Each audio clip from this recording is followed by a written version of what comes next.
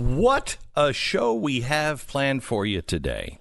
First, let me tell you, if you have a CPAP machine, I am a CPAP user, and it changed my life. Absolutely. It's part of my secret code, breaking and hacking sleep. Anyway, manufacturers recommend that you wash it by hand every day using soap and water. Yeah, not happening. So Clean is something my wife and I found. It is the fast, easy way to maintain your sleep equipment. With So Clean, you no longer even have to take your equipment apart. You just put the mask in, you close the lid, you walk away. It's really super convenient. It's user-friendly. They have nearly 9,000 five-star reviews. I'm one of them. 100% waterless. Doesn't use any chemicals or anything else. It's HSA, FSA approved, which makes me feel better. I don't even know what the hell it is. So stop yourself from washing it out all the time or getting sick. So Clean, rest easy. It's super simple. Right now, you can try So Clean risk-free for 30 nights. Call 800-520-1813 or go to SoClean.com. Take advantage of the 30-night risk-free trial and free shipping. It's 800-520-1813 or go to SoClean.com today.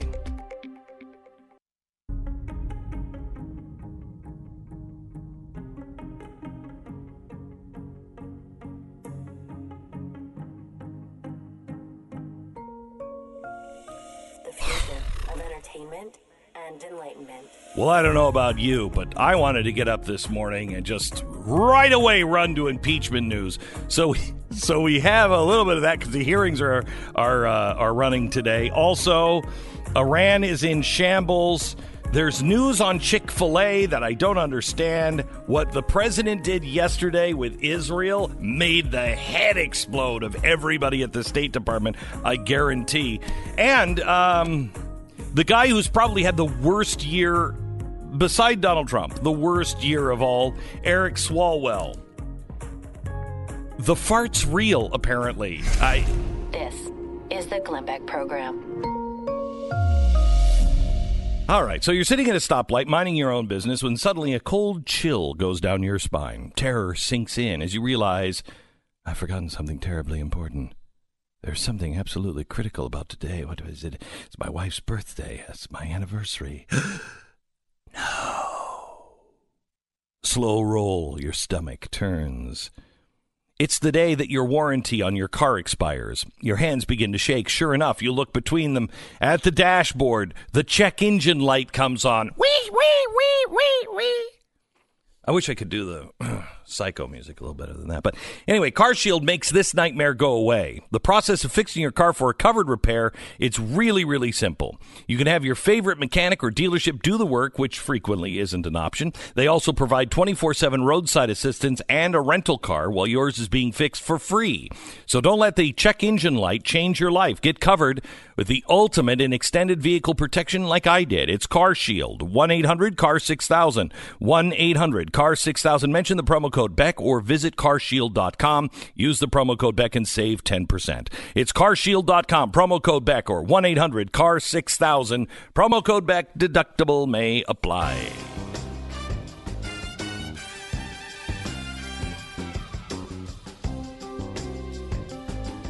All right. Welcome to the program. First, let me give you an update on a couple of things. The impeachment inquiry is happening today. An NSC official, Pence, an aide to Pence, is going to also testify. We're going to have, Mr. Googly Eyes open it up, and he'll probably be saying some really important stuff like blah, blah, blah, blah, blah, blah, blah, blah. But we have first Jennifer Williams. She's going to be testifying. She's State Department aide with Mike Pence. She has already testified behind closed doors. Transcript of her session was released on Saturday. She was one that was on the phone call. She listened in on July 25th and said the mention of these specific investigations during the Trump-Zelensky phone call seemed unusual as compared to other discussions with foreign leaders. She also testified about another phone call on September 18th between Mike Pence and Zelensky. This call was after the security was delivered to the Ukraine. The committee asked her if Pence gave Zelensky any advice how to approach Trump at the UN General Assembly meeting. She said Pence told Zelensky President Trump would be eager about President Zelensky's progress in his reform agenda. Williams then asked what Pence meant by reform agenda, and she said the anti-corruption reforms on reforming the judiciary and the legislative action and his administration, you know, the things that he was doing. You said he, that's, you're meaning Mike Pence said this? Yeah, she said that Mike Pence was talking about an anti-corruption reform. Yeah, see, Mike is doing this the right way. Yeah. Right? Like yeah. he's not blurting out names. He's being very careful with his language. Mm-hmm. And it'll be surprising that if in the end of this we find that Mike Pence has said anything on the record to anybody about anything. Right? That's the way, it's the way you would expect this to go down in the in the movie. Right. Right? Like if this is the movie, there's some guy like Mike Pence who says everything perfectly and never gets in trouble. And that's exactly what you'd expect out of Pence. No, but there's never any guy like Donald Trump in the movie. There's never like the mob boss who's like, you know what? I say we kill them all right now, and I'm on the record. Rudy, go on TV and say it. It doesn't happen that way. No, it makes it much more fun. Yeah, this way. But it doesn't. But they were on TV saying it. I know, that's showing maybe that they didn't think there was something wrong with this. Right? Probably indicating when you send out your personal attorney to go on television and tell everybody you're going to Ukraine to look into the obviously. To me, obvious hint of corruption that's going on with the Bidens and Ukraine. Right. The thing that, places like the New York Times had already reported on in depth, it does seem like maybe it was something he wanted you to know about. I don't know. Right. Yeah. Right. Usually you hide bribery. Usually That's usually the way you go. Yeah. Let's keep this between ourselves. It's not like you go on TV and announce it before you do it. Hey, I just want you to know, I sent Rudy Giuliani over because I'm having him look into some things, and of course we're going to bribe and just kind of do all kinds of really bad things. We probably should hide that from you and the press, but we decided just to be upfront about it. It's not even possible. Okay, a couple of other stories. First of all, also related to the impeachment. Remember what this impeachment is really all about. What is it really all about? It's not even about the 2020 election. It's about the deep state of the State Department. That's what this is really all about. The State Department is really upset. The president is running a shadow policy. How can the president run a shadow?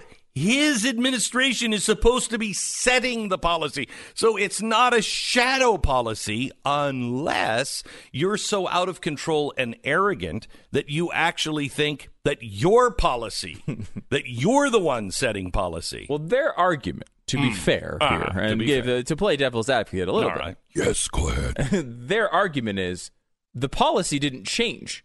So they had us over there communicating the same policies to the same people, and the Ukrainians kept coming back to us and saying, what is going on? You're telling me one thing, and I got Rudy Giuliani over here telling me something else. Yes, because the president didn't trust everybody else, because as we found out from Rudy Giuliani, and he says he has 5 witnesses ready to attest to this, the embassy in Ukraine was known as Hillary Clinton campaign headquarters. It was jokingly called campaign headquarters. So, I mean, if you don't trust it, you do. You send somebody out and you're like, hey, listen, don't necessarily, we got some things going on. Don't necessarily, you report right directly to me and tell me what's going on. That's what you do. Yeah. I mean, I think a potentially better path there. I mean, remember, nobody on earth wanted to be Secretary of State more than Rudy Giuliani. Yeah, no, I know. I'm just trying to get to this point. This is an argument between the State Department saying that they are in charge, and the White House saying they are in charge. Well, yesterday, Mike Pompeo came out, and he and the president have decided that the policy of the State Department is wrong in regards to Jerusalem and Israel. And so they've decided, the occupied territories, we think they're fine. We think we don't think that's against international law. We agree with the state of Israel. They have every right to occupy that. They're not actually occupying it. It's a part of Israel. Oh my gosh, that made everybody in the State Department, from the old guard, their head, you could hear. I think that Eric Swalwell fart might have been the heads exploding across the street at the State Department. It really is amazing. I mean, well timed there. Yeah, sending. It's interesting the way he's handling this, because he's going right after him. He's going right after the intelligence. He's going right after the State Department. It's probably caused him problems, but he doesn't seem to care about it. No, he's just going for it. And look, this is, of course, the right policy, we should point out. It is part of Israel, and it's not occupied territory. And it's all State Department that has kept that at bay. It's all State Department. It's like we all knew the capital of Israel was Jerusalem, and we all faked it for some reason, and we all acted as if it wasn't. Because the State Department said it was a bad idea. And remember how it was going to make the entire Middle East explode when he changed that embassy. Right. That has not been the case. I mean, it's never pretty there. I love this. But I just love this. It's been positive, I think. Yeah, I think so too. Okay, so we have that going on. Eric Schiff is still. I don't know who any of the people you're talking about are. Adam Schiff is a person that's involved. Who in did this. I say? You said Eric Schiff. Okay. I don't know who that person is. And then you said Eric Schiff, who's also not a person. Right. Adam Schiff is the person. Adam Schiff is the guy. I just can't get past his eyes.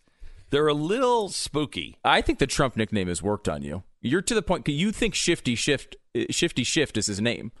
But his name is Shifty Schiff or Schiff, but not Shift. I know. It's just in your head. It's in my head. And it's true. It's a very accurate nickname. It is. So anyway, we have that coming on, and when he stops saying all of the important things that he's saying now, like blah blah blah blah blah blah blah blah. This witness, which is going to say something bad about Donald Trump, is unimpeachable. He's the perfect witness that's never done anything wrong in their lives. He played band. It was the best clarinet player in his 8th grade. Okay, as soon as he stops talking about that, right. we'll start to cover it. Now, there is one thing that I don't believe. I just don't believe this is true. That Chick-fil-A has gotten out of their relationships with the Salvation Army and the Fellowship of Christian Athletes because they're dropping their anti-LGBTQI square thing. Plus, thank you. They're dropping all of that now because of, they need the gay chicken money? You want the gay chicken money. Everybody wants the gay chicken money. Everybody's after that. You got to get the gay chicken money. Right now, Popeyes is like, we almost had them. The future of this economy is gay chicken money. There's no way this is true. I mean, it's true. It's true, but there's no way this is being spun by the press. In my opinion, we will find out this is being spun by the press to hurt Chick-fil-A, to make people like me. Now, look, if they're like, we got to have the gay chicken money, I'm telling you right now. We did this whole God thing for a while. We stood on our principles for a while, but we're at the point where we can dominate and put all chicken people out of business if we just get the gay chicken money. And we want to say officially, marriage needs to be between a man and a man. No gender marriage is weird. In fact, there is no such thing as gender. No such thing. These chickens are all genderless chickens. If that's what's happening, then I'm really upset at Chick-fil-A. But I don't think so. It's hard to believe. I mean, we've had Dan Cathy on. Like, the guy risked his entire business to make this moral stand, and now he's just like, who cares about I need gay fried chicken money. There's no Give way. it to me. There's no way. It doesn't seem like him at all. No. The Chick-fil-A has not really given their side of the story. The only thing they said is they had a multi-year agreement with the charities like Salvation Army, and that's come to an end, and they're moving the money to other charities, which they say it's going to be limited to 3 categories: education, homelessness, and hunger, which seems like right in the wheelhouse of Salvation Army. Like it's kind of like a lot of the stuff that they do. The homeless and hunger thing, that is kind of. And the Christian athletes probably has something to do with education, I would assume, too, when it comes to, it's probably related to So I'm not schools. really sure, but there's no problem. That doesn't mean that they had a problem or they were changing they're suddenly going after the gay chicken money. Look, gay people eat Chick-fil-A. I just have to tell you. Now, social justice warriors, maybe they don't. Seems like they do. I've seen the numbers from Chick-fil-A. Everybody loves Chick-fil-A. Everybody. It's Jesus chicken. If Jesus if he didn't have fish, if he only had 2 chickens, in that basket would have been 5,000 Chick-fil-A sandwiches. I'm telling you right now. The best part about this one was when some NFL athlete was hit up by some social justice warrior on Twitter and was like, look, do you understand what Chick-fil-A stands for? Because he had posted that he was eating there. Like, do you understand what the Chick-fil-A stands for? They stand against gay people and blah, blah, all these things that aren't really true. And then he just responded, chicken too tasty.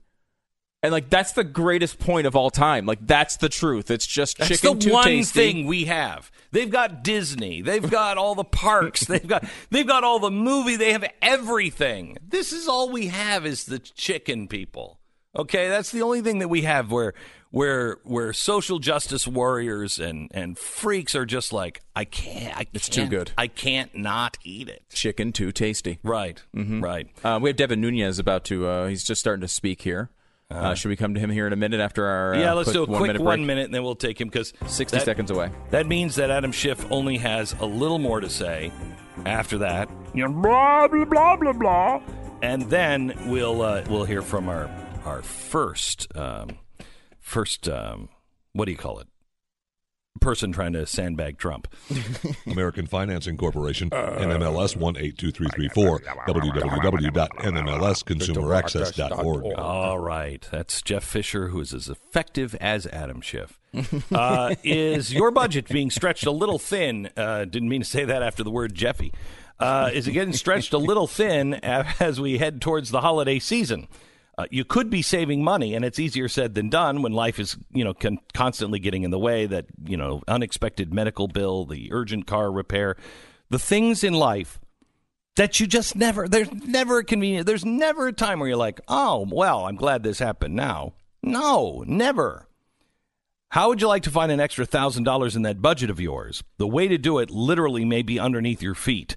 You could make it happen with a mortgage refi. Mortgage rates are really low right now. And when you make the 10-minute phone call to American Financing, you can take advantage of their free mortgage review. A salary-based mortgage consultant will explain refi options that could save you money without restarting your loan term. You need to be cautious. You need to be fiscally responsible. Make these decisions carefully. But you are smart enough to figure it out. If you want to refi your loan, American Financing is a family-owned and operated business. I've been in business with them for absolutely ever. They're really good people, and they're waiting for your phone call. There's no fees or anything else. Just call them and start the process 10 minutes to find out if this could help you out. 800-906-2440, 800-906-2440, AmericanFinancing.net. We break for 10 seconds, station ID.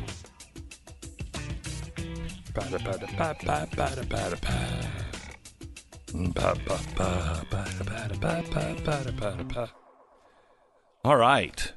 Let's join just real quick. This question starts with, what is the full extent of the Democrats' prior coordination with the whistleblower, and who else did the whistleblower coordinate this effort with?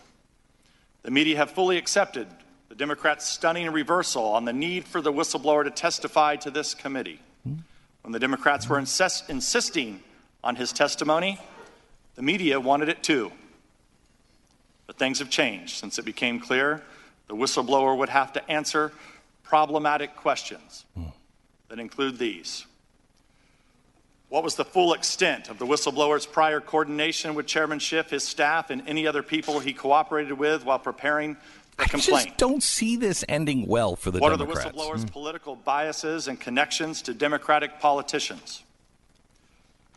How does the whistleblower explain the inaccuracies in the complaint? What contact did the whistleblower have with the media, which appears to be ongoing? Wow. What are the sources of the whistleblower's information? Who else did he talk to? And was the whistleblower prohibited by law from receiving or conveying any of that information? The media have joined the Democrats in dismissing the importance of cross-examining this crucial witness. Now that the whistleblower has successfully kick-started impeachment, I think he's asleep. Just woke up. He has disappeared from the story, as if the Democrats put the whistleblower in their own witness protection program. My second question: what was the full extent of Ukraine's election meddling against the Trump campaign? In these depositions and hearings, Republicans have cited numerous indications of Ukraine meddling in the 2016 elections to oppose the Trump campaign.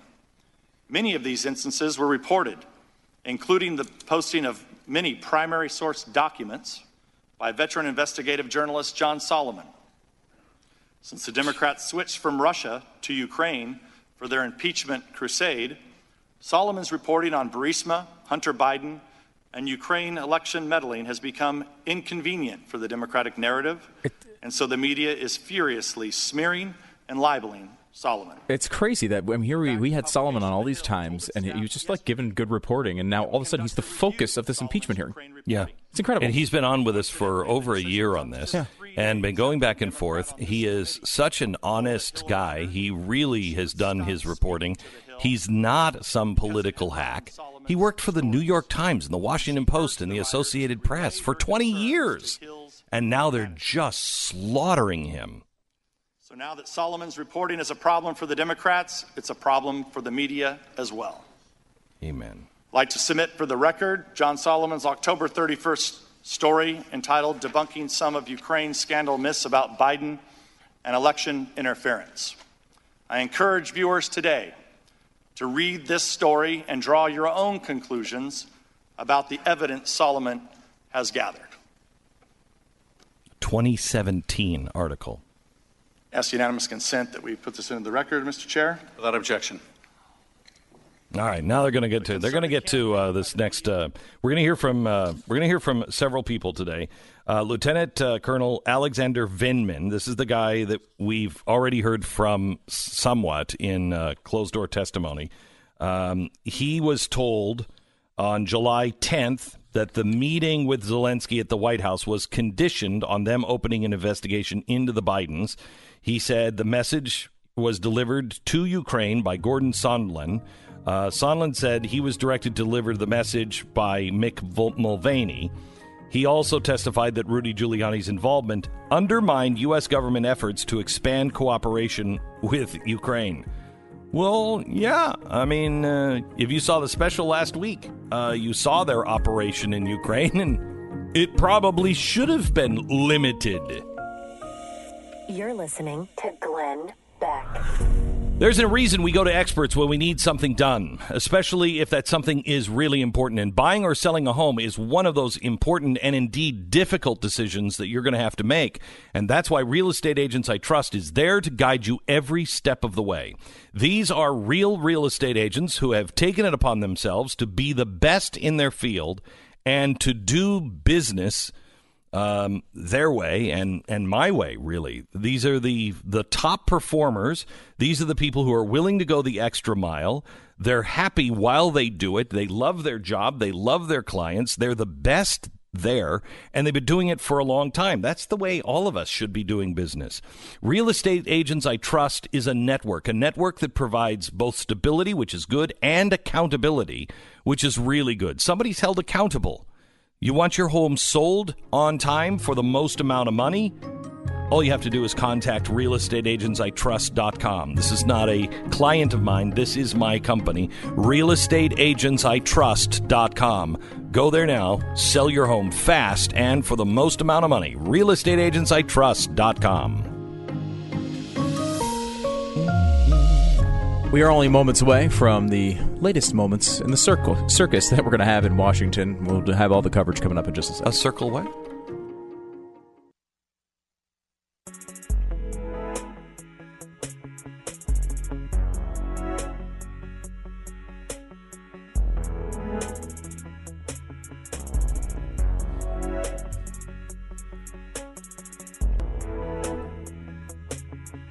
All right, welcome to the program. We have now a Pence aide, and she is now delivering her opening statement to the hearing. Let's listen in. I also informed the NSC that the Vice President would not be attending so that it could identify a head of delegation to represent the United States at President-elect Zelensky's inauguration. On July 3rd, I learned that the Office of Management and Budget had placed a hold on a tranche of security assistance designated for Ukraine. According to the information I received, OMB was reviewing whether the funding was aligned with the administration's priorities. I subsequently attended meetings of the Policy Coordination Committee where the hold on Ukrainian security assistance was discussed. During those meetings, representatives of the state and defense departments advocated that the hold should be lifted, and OMB representatives reported that the White House Chief of Staff had directed that the hold should remain in place. On September 11th, I learned that the hold on security assistance for Ukraine had been released. I have never learned what prompted that decision. On July 25th, along with several of my colleagues, I listened to a call between President Trump and President Zelensky, the content of which has since been. During my closed-door deposition, members of the committee asked about my personal views and whether I had any concerns about the July 25th call. As I testified then, I found the July 25th phone call unusual because, in contrast to other presidential calls I had observed, it involved discussion of what appeared to be a domestic political matter. After the July 25th call, I provided an update in the Vice President's daily briefing book, indicating that President Trump had a call that day with President Zelensky. A hard copy of the memorandum transcribing the call was also included in the book. I do not know whether the Vice President reviewed my update or the transcript. I did not discuss the July 25th call with the Vice President or any of my colleagues in the Office of the Vice President or the NSC. On August 29th, I learned that the Vice President would be traveling to Poland to meet with President Zelensky on September 1st. At the September 1st meeting, which I attended, President Zelensky asked the Vice President about news articles reporting a hold on U.S. security assistance for Ukraine. The Vice President responded that Ukraine had the United States' unwavering support and promised to relay their conversation to President Trump that night. During the September 1st meeting, neither the Vice President nor President Zelensky mentioned the specific investigations discussed during the July 25th phone call. Thank you again for the opportunity to provide this statement. I'd be happy to answer any questions. Now we go to Lieutenant Colonel Vindman Mr. Chairman, ranking and members, his opening statement. Thank you for the opportunity to address the House Permanent Select Committee on Intelligence with respect to the activities relating to Ukraine and my role in the events under investigation. I've dedicated my entire professional life to the United States of America. For more than 2 decades, it has been my honor to serve as an officer in the United States Army. As an infantry officer, I served multiple overseas tours, including South Korea and Germany, and I was deployed to Iraq for combat operations. Since 2008, I have been a foreign area officer specializing in European and Eurasian political and military affairs. I served in the United States embassies in Kiev, Ukraine, and Moscow, Russia. In Washington, D.C., I was the political and military affairs officer for Russia for the chairman of the Joint Chiefs of Staff, where I drafted the Armed Forces Global Campaign Plan to counter Russian aggression and Russian malign influence. In July 2018, I was asked to serve at the White House National Security Council. At the NSC, I'm the principal advisor to the National Security Advisor on Ukraine and other countries in my portfolio. My role at the NSC is to develop, coordinate, and implement plans and policies to manage the full range of diplomatic, informational, military, and economic national security issues for the countries in my portfolio. My core function is to coordinate policy with departments and agencies.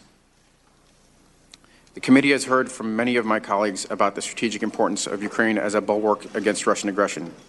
It is important to note that our country's policy of supporting Ukrainian sovereignty and territorial integrity, promoting Ukrainian prosperity, and strengthening a free and democratic Ukraine as a counter to Russian aggression has been a consistent, bipartisan foreign policy objective and strategy across various administrations, both Democratic and Republican, and that President Zelensky's election in April 2019 created an unprecedented opportunity to realize our strategic objectives.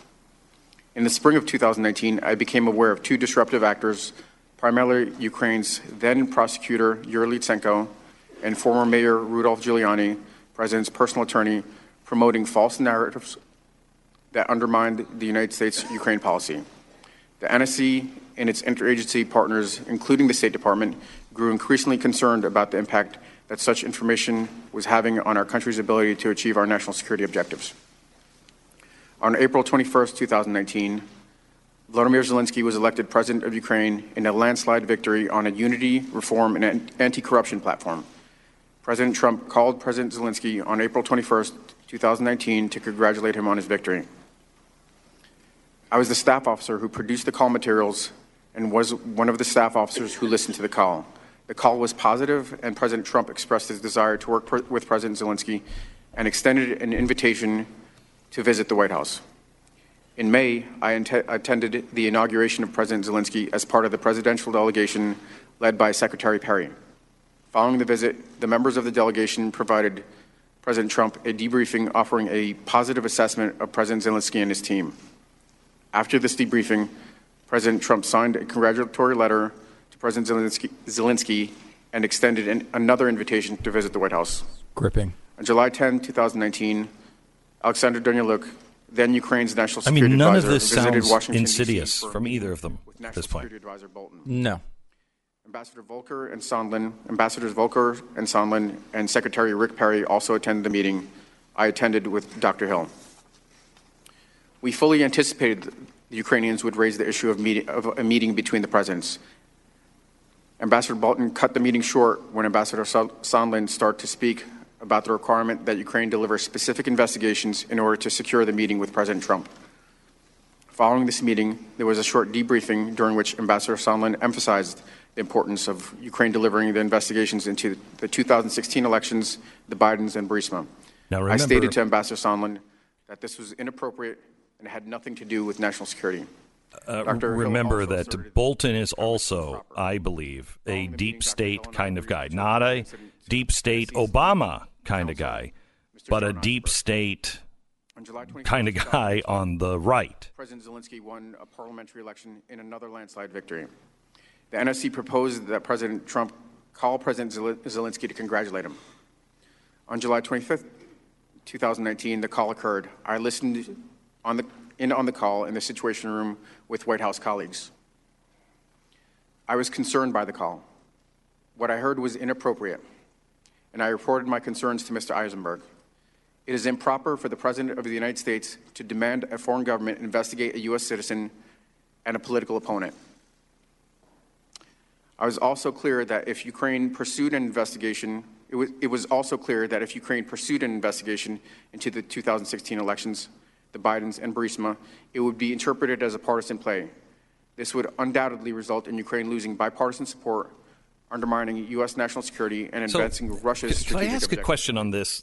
First of all, that's not all he was asking to investigate. He was asking to investigate, even if it was, let's just say it was, you're investigating the vice president and his son, who was paid millions of dollars for no reason, while the father was distributing funds to that country for the industry that the son was just in. Right. That's bad corruption.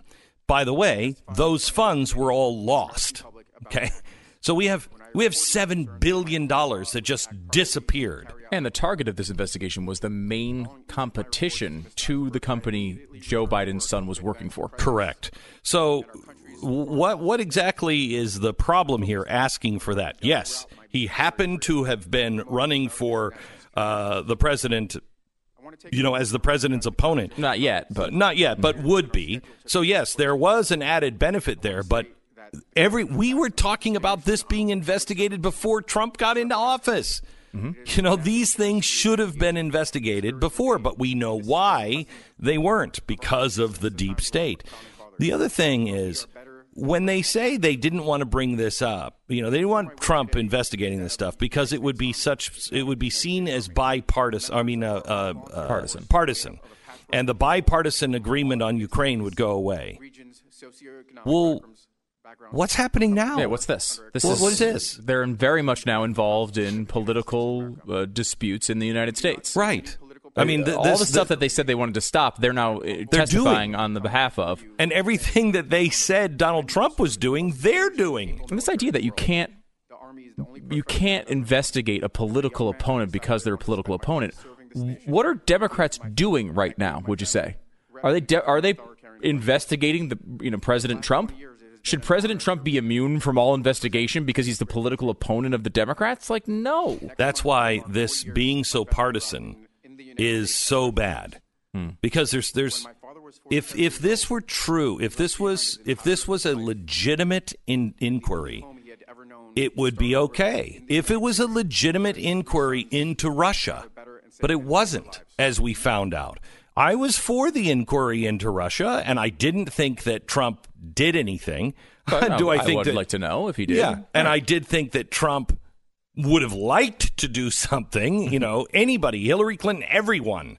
If somebody comes to you and says, "Hey, by the way, I've got the dirt on this, going to take him out," I think every politician under the sun is having that meeting, and they want something to happen. Or at least they're having some aide off the record. Somehow or another, right? They're taking that meeting.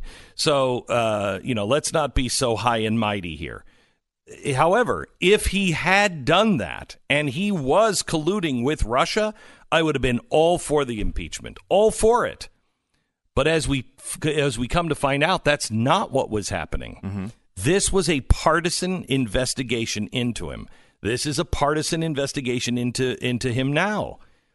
If you were going to do it fairly, openly, and you were actually looking for honest answers, this is great. But this is using tens of millions of dollars, if not hundreds of millions of dollars, for what? To discredit the president of the United States who's running for re-election.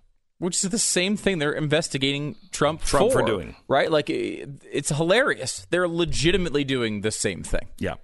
The same thing. Okay, they're getting into questions here in just a second. So let me pause, and then we'll come back as they get into questions, because that's what I really want to hear.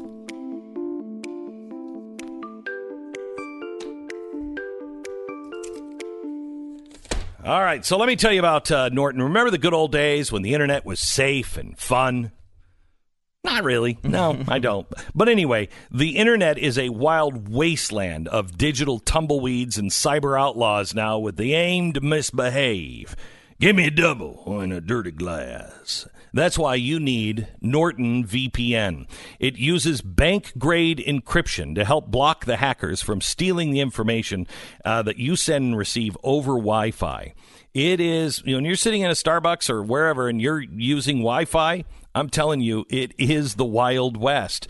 It's a part of multiple layers of protection now that you will get to stop that and clean this town up. It's Norton 360. It includes Norton Secure VPN, device security, a password manager, and so much more. Don't risk compromising your online privacy with the wrong VPN. Get a VPN that's part of the all-in-one protection you need for today's connected world. Get a Norton 360 today. You'll be helping to ensure that your online future is secure as possible. No one can prevent all cybercrime, but Norton 360 is a powerful ally for your cyber safety. And until December 8th, you'll get up to 60% off an annual subscription on your first year at norton.com/Beck. Up to 60% off at norton.com/Beck. This is the Glenn Beck Program.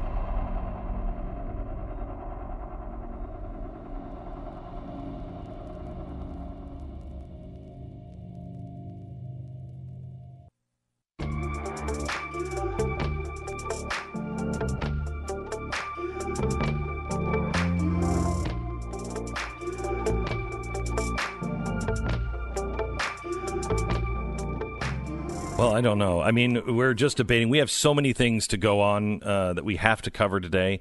We have Adam Schiff. He's about to start asking questions. We also have Fartgate that is happening. We need a fart investigation on this because I don't know if I buy the media spin on it. You know, there's too much conflicting information on this. Can we please play Eric Swalwell being interviewed by Chris Matthews yesterday? This audio is real. taxpayer dollars to ask the Ukrainians to help them cheat an election. And the complaint that I've heard from Republicans... All right, let's hear it again. One more time. Taxpayer dollars to ask the Ukrainians to help them cheat an election. And the complaint that I've heard from... his shoulders go up. Yeah. I mean, there's a physical reaction visually that you can... and he pauses. Mm-hmm. Now, Chris Matthews says that's just a coffee cup coming across the table. Let's listen to it with thinking about a coffee cup. Could it be a coffee cup?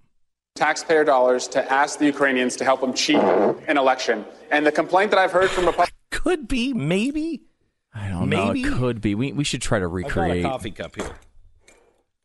Well, you got to take the pens out of it. You might need some liquid. Do you have any liquid you can put in that thing? Well, I got to get all this. This table's too smooth, I think. Yeah, it is. Well, what kind of... I mean, you're getting no friction at all on this table. What kind of... Play that again. What kind of table does that have to be? Taxpayer dollars to ask the Ukrainians to help them cheat an election. And the complaint that I've heard Chris from... Matthews is the one who said it. I don't think that there would be a problem believing that Chris Matthews has bad gas problems. Well, and there's an indication, I mean, this goes back historically to whoever smelt it, dealt it. Correct. And so... Correct. Now, is that hearsay? Do you have firsthand knowledge of he who smelt it, dealt it, or is this... I mean, hearsay, don't get me wrong, hearsay is as good as as good as gold. As good as gold. As any firsthand, I was there, eyewitness kind of stuff. Here's the thing. To me, it while it does sort of look like Swalwell farts there, I don't know if the audio fits it. He's in an echoey room. He's supposedly wearing a lapel mic, which would not indicate, like, it's too far away from his butt for the air to be that clear. Play it one more time. Taxpayer dollars to ask the Ukrainians to help them cheat an election. And the complaint that I don't know. It seems to me more like Chris Matthews ripped one in the studio, and he's trying to hide it. I don't know, but our investigation, it'll go into tens of millions of dollars, and we'll spend about 3 years on Fartgate as we look into what's in Swalwell's pants and what did Chris Matthews know and when did he know it. You're listening to Glenn Beck. I prefer not to look at what's in Swalwell's pants myself, but that's up to you. It might be a separate investigation. I mean, I'm not interested either, but I got to get to the facts. Do we have to take all the stuff that they're testifying? Really? We can drop in and out. Drop in and out. We have Salena Zito on, who wrote an article yesterday, and I'm more interested in how this is affecting people. And Salena is really the one that she wrote the book, The Great Revolt. She was the one who nailed the Trump election, and everybody celebrated her. But now that she's saying, yeah, I think it might kind of happen the same way, nobody wants to talk about it. She's got a great story that she wrote yesterday. We're going to talk to her about what effect is happening in America on voters.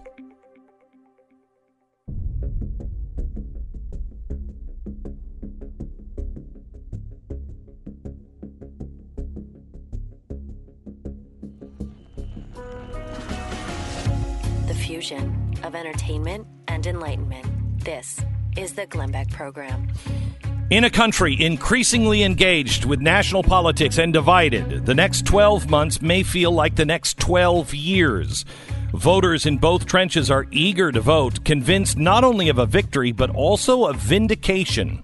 The shocking result in 2016 was not a black swan, an irregular election deviating from normalcy, but instead the indicator of the realignment that is described in the book The Great Revolt.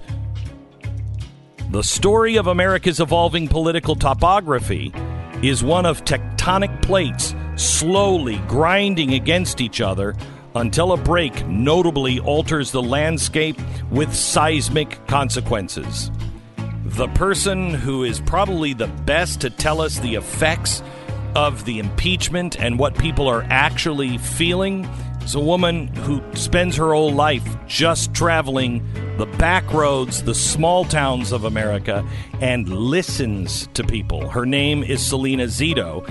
She's the author of The Great Revolt. She has an update on that, and we go to her in 1 minute. This is the Glenn Beck Program.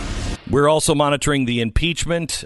We have Lieutenant Colonel Vindman, who is testifying now. We're going to be popping in and out of that all throughout the show.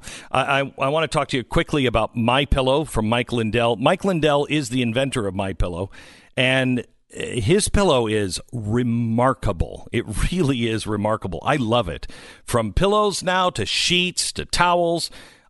I have their towels, I have their sheets, and I have their pillows, and they are really great. I can't tell you, you can spend a lot on sheets. Why? Try MyPillow sheets. They're really, really soft. MyPillow is a great, incredible company, and Mike credits it to you. His newest incredible deal is the Giza Dream Sheets, which I rave about.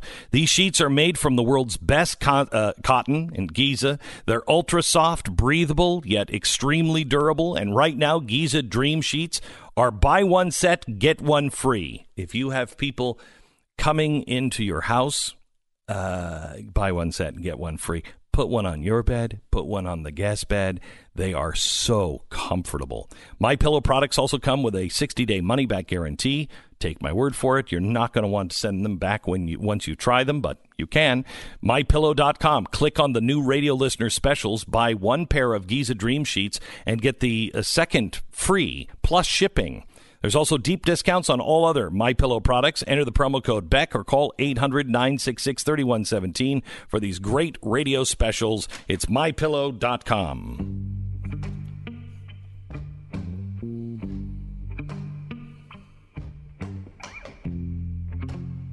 We have Salena Zito on the phone with us. She is a reporter and one of the best listeners, I think, in the country. She actually is the one who called the last election really spot on.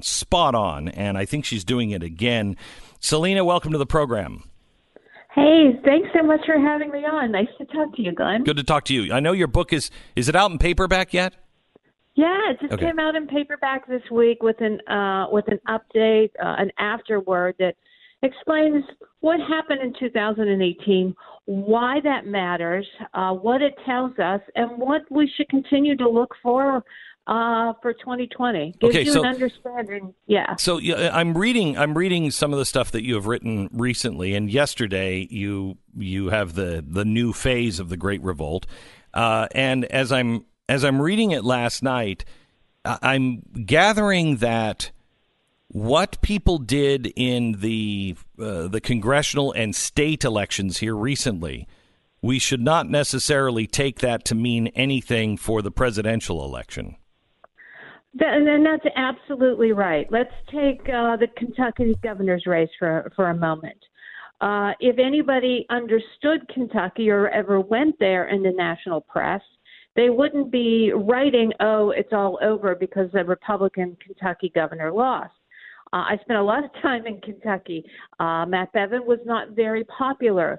The point of view of him by the people who live there is that he was a carpetbagger. You know, he didn't understand Kentucky culture, and he made a lot of series of successive out of touch decisions. Mm-hmm. Yeah, about his state. And governors' races are about being connected to the people, and he did not demonstrate that he was.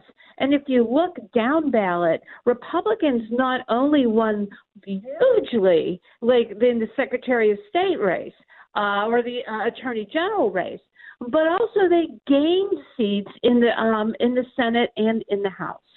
So I think that saying, oh, this means Republicans don't want Trump, no, it meant that Kentucky voters were unsatisfied with Matt Bevin. All right, so we're watching the impeachment today, and I think it's just hardening people's positions. There's nothing new here as we're watching.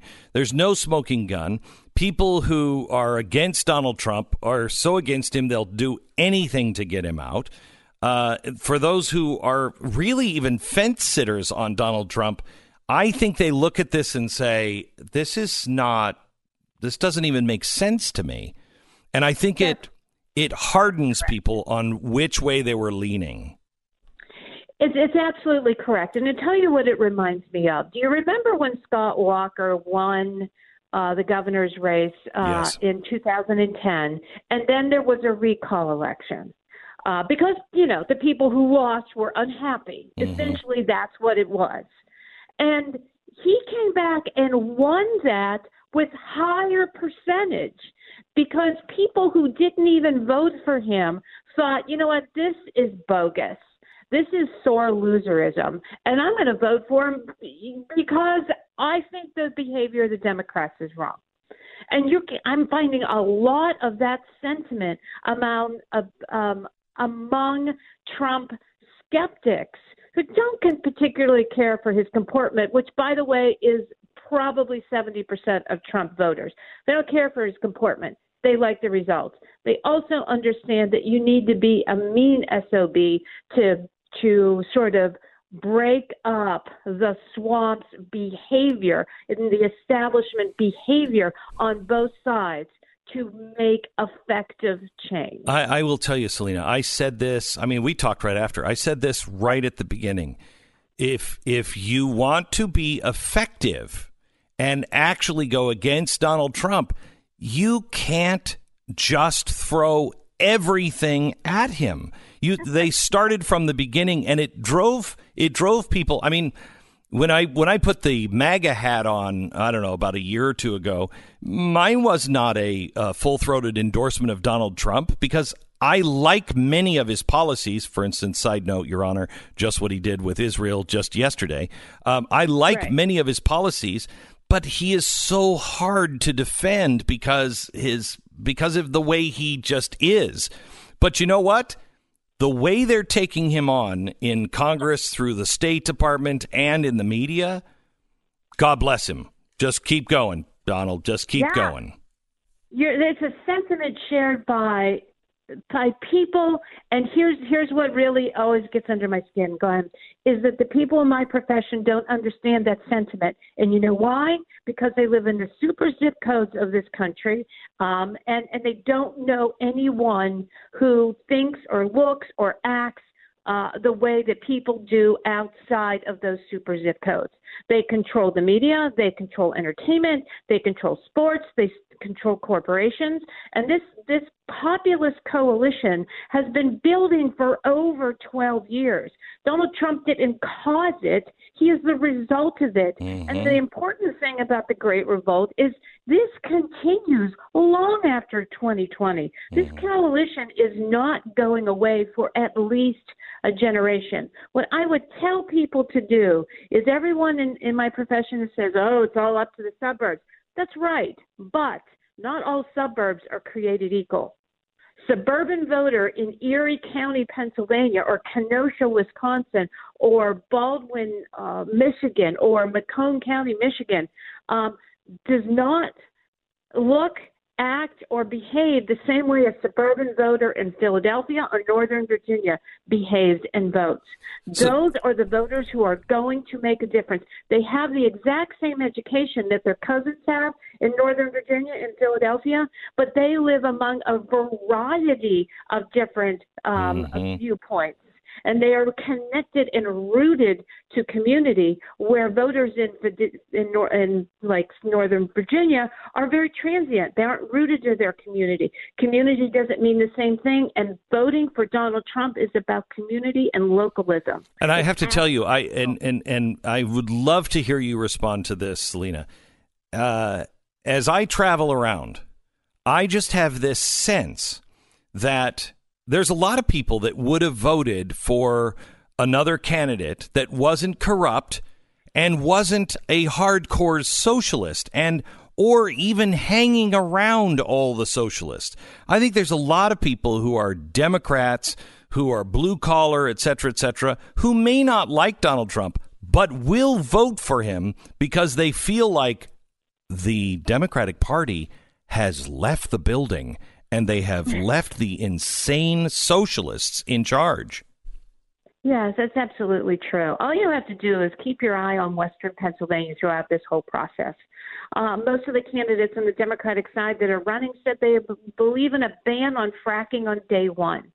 Well, let me tell you, Western Pennsylvania, Eastern Ohio, also Texas, Colorado, Kansas, North Dakota, these are areas that are thriving because of the shale industry.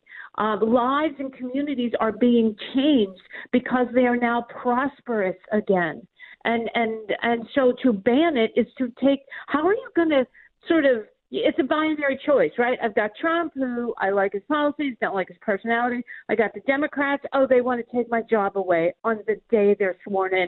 I think I'll go with the guy with the weird Twitter account because at least he has my back. And a Democrat cannot win the White House without winning Pennsylvania. A Republican can. And a Democrat cannot win Pennsylvania without winning Western Pennsylvania. So if that's why you have to keep an eye on those areas, because that's where those sentiments will be reflected anytime someone visits there, and they will understand why Trump, if it was held tomorrow, he would win the election. And that's hard for people who live in either the East Coast or the West Coast to understand, because they don't know anybody else in the middle. Remember this is in the Great Revolt. 34% of Trump voters in 2016, which right now seems like the Ozzie and Harriet hour era because it seems nicer than it was today. Yeah. 34% of Trump voters did not tell a family member or friend that they were voting for him. 34%. That was in 2016. I mean, my mind just can't even wrap around how people how they're going to approach it now, given the intensity of the cancel culture. You know, I mean, you say you're going to vote for Trump, you have to worry about losing your job or affecting the people that work for you or affecting your family or affecting your social status. How is the impeachment affecting all of this? You had it absolutely right. If you love Trump, and on Election Day 2016, you're still optimistic about the future. But what about those? What about those swing people? The people that are, you know, they don't necessarily like that they are voting for a Republican, let alone Donald Trump. What about those people who voted for him last time? Has this made any impact on them? None, zero. I have a story coming out about that in the New York Post on Sunday. I went back to the people in the book, people that were skeptical, people that had a hard time, and people who supported him outright but had reservations. It's Groundhog Day. Nothing has changed. Their support for him has only gotten stronger. Because they look at this and say, they've been trying to impeach him since day one. They just finally found something they think can make stick. But they're watching this intensely. Like there's no there there.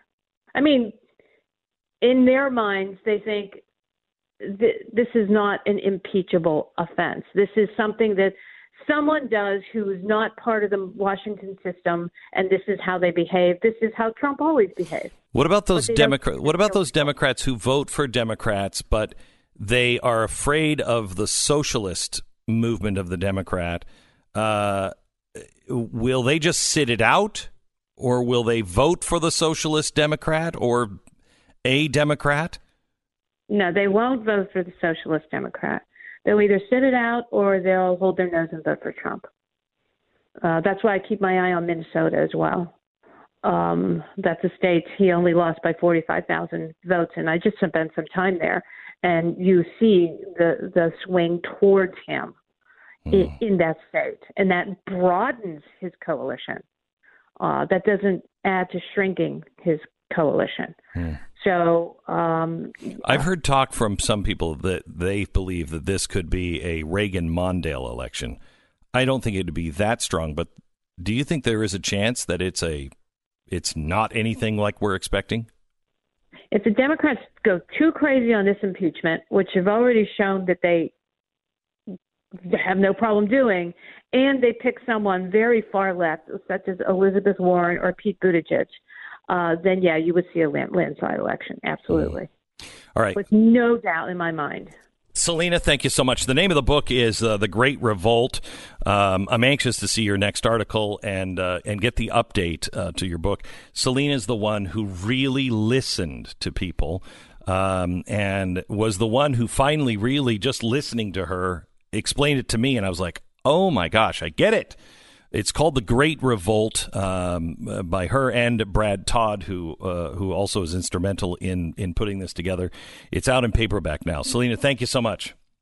Thanks so much for having me. You bet. God bless. All right. We have, it's interesting because I seem to recall, Stu, don't you, that when you have hearings like this, don't you have the one side ask a question, then the other side ask a question, then your side asks a question? That's an interesting approach. Yeah, they've decided to do this a little differently. They seem to be asking all of their questions, and then they break for afternoon when everybody is gone, and then they let you ask your questions in the afternoon. So you don't really get any of the other side at the same time, which is I've not seen before and is so slanted. By the way, they have 5 people to testify. 3 of them are the ones that the Republicans wanted. That's why you have 2 this morning. And then later this afternoon and into the evening, when no one is watching, is when the Democrats are going to allow the Republicans to have their people testify. I mean, look, they control the process. It's incredible. I mean, it's the way it's set up. It's in the Constitution that way. They can kind of do it however they want.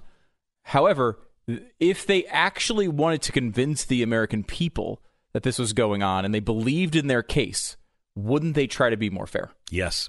All right, let me tell you about X-Chair right now. 10 different adjustments. It is so comfortable. I believe in this chair so much.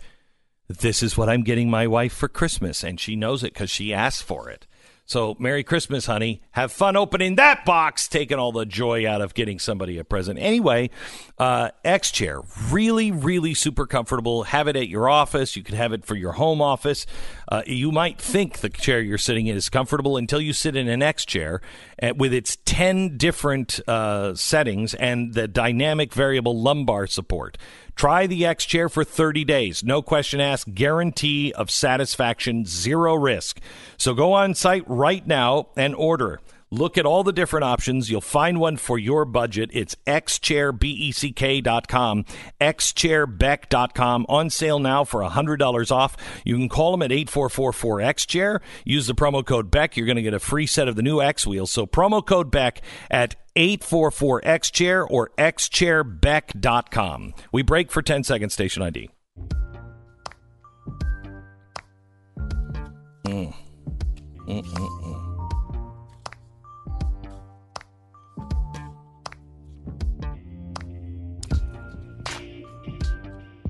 So I don't know, Stu, who are the Democrats going to have to run? I mean, it must be Joe Biden. I mean, this doesn't seem to be affecting him yet. But if the president does go, and he's not going to testify now with these hearings, but if they take this up in the Senate and they actually have a real trial where you can call the whistleblower, et cetera, this is going to destroy Joe Biden. Just destroy him. And then who you left with? Well, Mayor Pete is there for you. Mayor Pete now leading in Iowa, according to the most recent poll there by the Des Moines Register, one of the top-rated pollsters in the country. Mm-hmm. He is up by 8 or 10 points there. And Buttigieg, I know Salena mentioned him as a far-left candidate, which, of course, I would fully agree with. But he is not positioning himself that way in the primary. He is trying to say he is the moderate option. But people are not going to believe it. People are not going to buy that in the general. They just won't believe it in the general. I really don't think so. Well, he's trying to give. I mean, remember, we were talking about Chick-fil-A today. This is a guy who came out kind of famously and said, "Yeah, I'm gay, but I still like Chick-fil-A." Mm-hmm. Like, he's trying to position himself there. Mm-hmm. And, he's from the Midwest. He's from this region that Trump won the election in. I mean, he's not real successful in his little teeny town. I'm not making an argument for Buttigieg. Yeah, no, I know. By any means for you to vote for him. I know. I'm just saying. I described him yesterday, though, as just the latest pair of pumps that the Democrats are trying on. Go shoe shopping with your wife. She'll try on a whole buttload of shoes, and she'll like them when she tries them on, and then she'll say, I'm going to try one more pair, and she'll like that, and then you'll end up walking out without buying anything. That's who he is, just the next set of pumps. You're listening to Glenn Beck. Goldline. You know, when you say, are you prepared for retirement out loud, it's a little scary, to be honest. What is it that you were supposed to do? How prepared are you now? And even if you prepared, are you ready? Because, man, the next 10 years could be, everything could be up in the air, and most likely will be. That's why I include precious metals in anything that I am investing in. Gold and silver is so important because there is already a rush on gold in Russia. There is a rush on gold in China. The Swedes are now saying that their central bank is going to start loading up on gold. Smart people are doing that because that's what a reset means. A reset means you reset the currency to the gold standard. Goldline right now is offering a 5+ year IRA's fees in bonus silver for new qualifying self-directed IRA purchases. So if you want to put this in to your inflation-proof as possible portion of your retirement account, do it now. Call Goldline, 866-GOLDLINE, 866-GOLDLINE. Call them right now. Go to blazetv.com, use a promo code Glenn for $10 off. You can get all the specials that we've been running on Ukraine. All are available there at blazetv.com.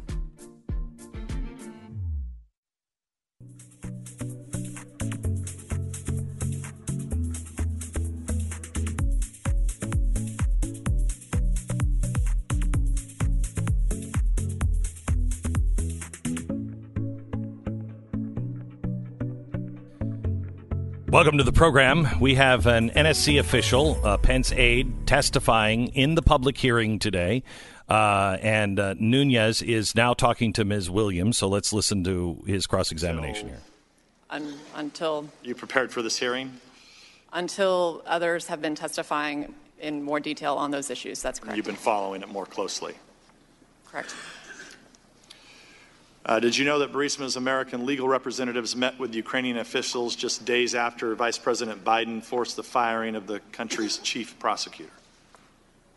Again, sir, I was not working on Ukraine policy during that time. So yeah, and none of these are trick questions. I'm just trying to get through them. I understand. Yeah. Did you know that Burisma lawyers pressured the State Department in February 2016 after the raid and month before the firing of Shokin, and that they invoked Hunter Biden's name as a reason to intervene? I was not aware. Did you know that Joe Biden called Ukrainian President Poroshenko at least 3 times in February 2016 after the president and owner of Burisma's home was raided on February 2nd by the state prosecutor's office? Not at the time. Again, I've become aware of that through this proceeding. Thank you, Ms. Williams. Lieutenant Colonel Vindman, I'm going to ask you same questions just to establish some basic facts about your knowledge about Ukraine, Burisma, and the role of the Bidens. In September 2015, U.S. Ambassador to Ukraine Jeffrey Pyatt publicly called for an investigation into Slashevsky, the president of Burisma. Were you aware of these public statements? I wasn't aware of them at the time. When did you become aware of them? During the course of the testimony and the depositions after this impeachment inquiry began. Did you know of anti-Trump efforts by various Ukrainian government officials as well as Alexander Chalupa, a DNC consultant? I'm not aware of any of these interference efforts. Did you know about Deputy Assistant Secretary of State's Kent's concerns about potential conflict of interest with Hunter Biden sitting on the board of Burisma? The only thing I'm aware of is pertains to his deposition. Did you know that financial records show a Ukrainian natural gas company, Burisma, routed more than $3 million to the American accounts tied to Hunter Biden? I'm not aware of this fact. Until recently. I guess I didn't independently look into it. I'm just not aware of what kind of payments Mr. Biden may have received. This is not something I'm aware of. You know that Burisma's American legal representatives met with Ukrainian officials just days after Vice President Biden forced the firing of the country's chief prosecutor. I'm not aware of these meetings. Did you know that Burisma lawyers pressured the State Department in February 2016 after the raid and a month before the firing of Shokin, and that they invoked Hunter Biden's name as a reason to intervene? I'm not aware of any of these facts. Did you know that Joe Biden called Ukrainian President Poroshenko at least 3 times in February 2016 after the president and owner of Burisma's home was raided on February 2nd by the state prosecutor's office? I'm aware of the fact that President Biden, or Vice President Biden, was very engaged on Ukraine and had numerous engagements. That's what I'm aware of.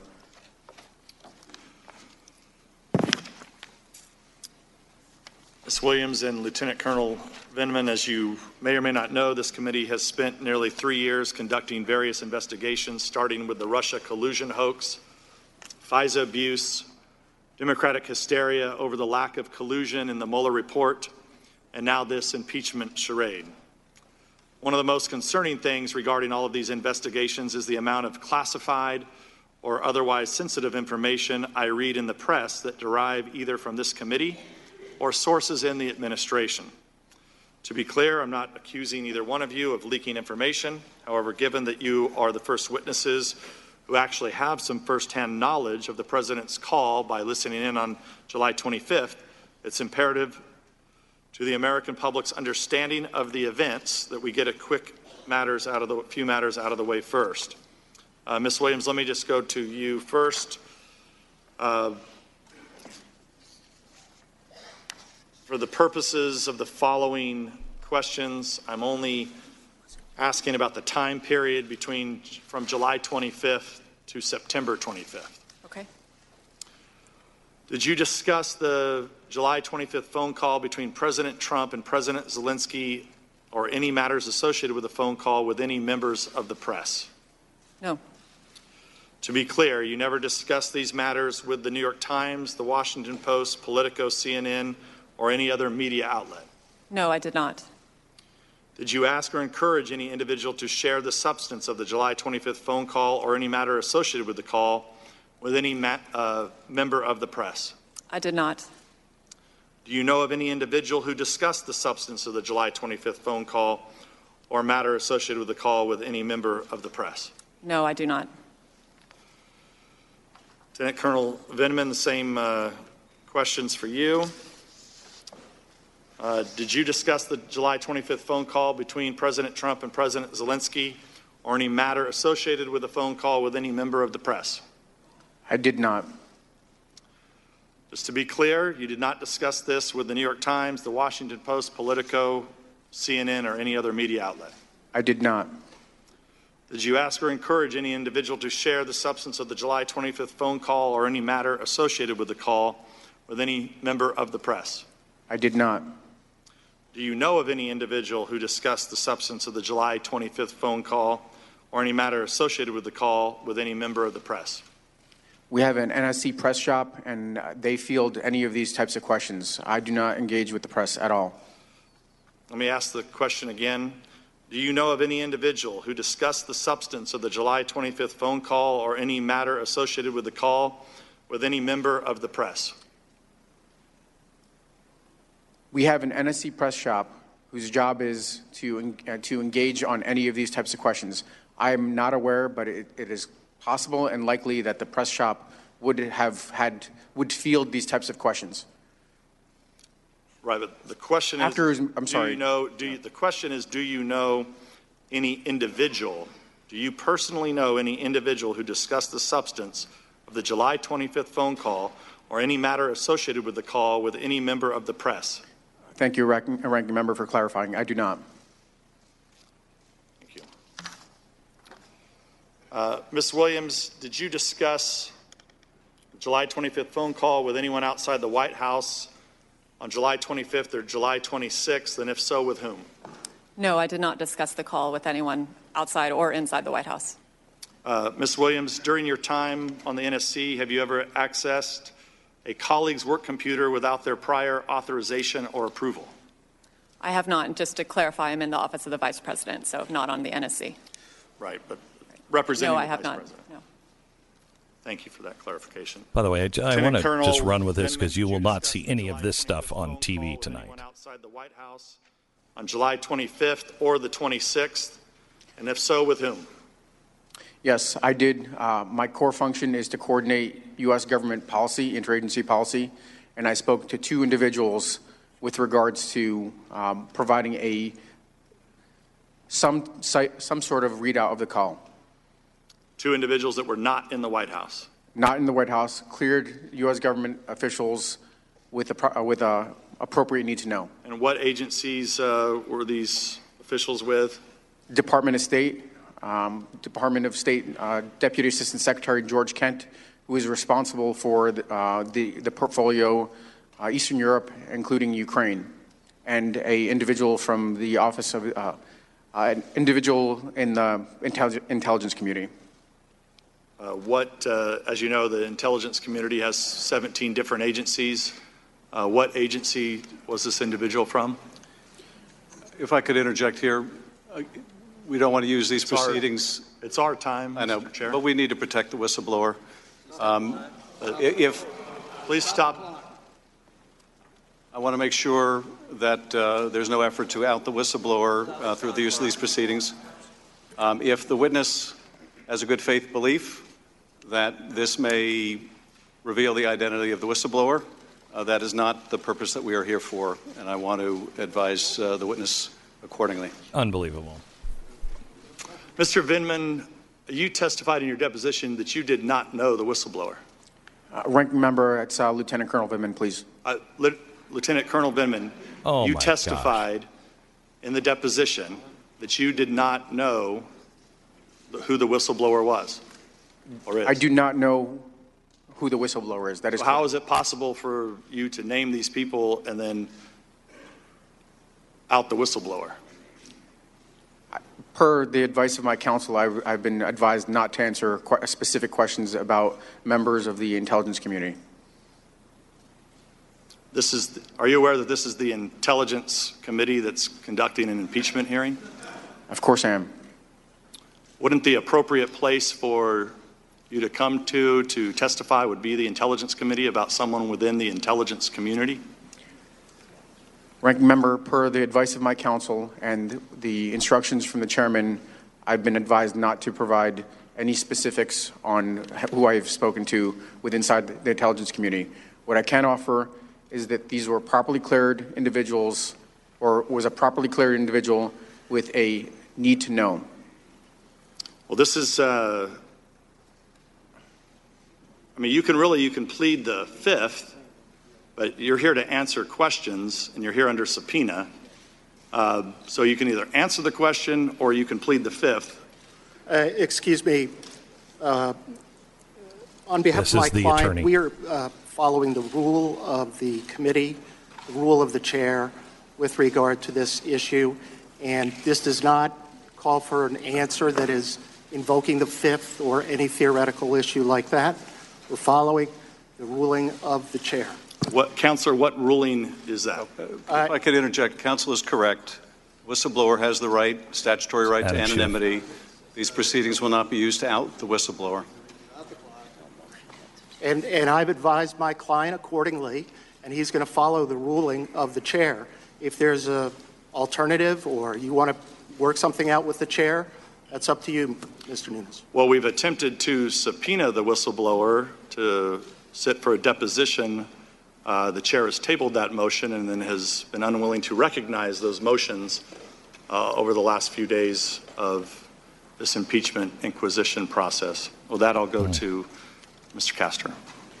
Thank you, Ranking Member Nunes. Notice he uses the word inquisition, and he's absolutely right on this. This is an inquisition where you don't have a right to face your accuser. You don't have a right to know all of the information. This is the Intelligence Committee. And for the intelligence officers to not answer to the Intelligence Committee on what was happening in the intelligence community, there is no oversight. It makes not only the State Department not have to answer to the President of the United States for foreign policy, but now this kind of behavior makes the intelligence community not have to answer to the Intelligence Committee. Who's responsible for anything anymore? More in just a second. Let me tell you about relief factor. When you climb the ladder of time, eventually you start to get the rungs that hurt a little more than the previous ones did. That's what Greg, who lives in Alabama, found out. He turned 53. Aches and pains, aches and pains, the old story over and over again, except he wasn't that old. He was 53. He was having a hard time getting up and down, desperate for some relief. Greg finally wound up hearing me talk about relief factor, and he thought, I don't have anything else to lose, and I can gain a lot. Well, you know the story by now. Only a few weeks later, Greg's aches and pains began to melt away. He got his life back. He can climb the ladder of his life again. When taken properly, Relief Factor attacks the inflammation that causes so much of our pain, and it works for 70% of the people who take it. I'm one of them. We've had so many listeners. Greg is another one. If you want a drug-free, natural way to ease your pain and get your life back, go to Relief Factor right now. It's ReliefFactor.com. You're listening to Glenn Beck.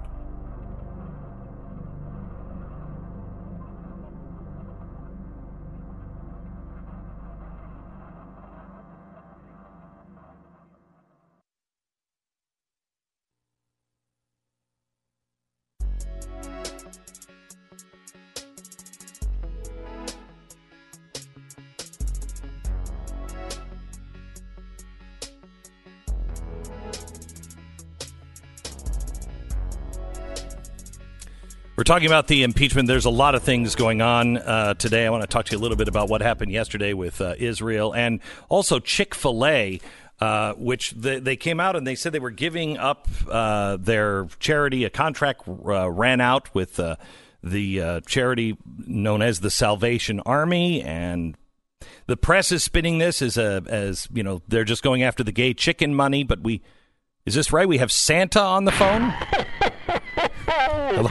Hello, Santa. Merry Christmas, Glenn. Yeah, Merry Christmas to you. Have you been a good boy or girl? I've been a boy my whole life there, Santa. Well, that's how I have to ask it now. Have you been a good boy or girl? Right, okay. I mean, come on, Chick-fil-A. I mean,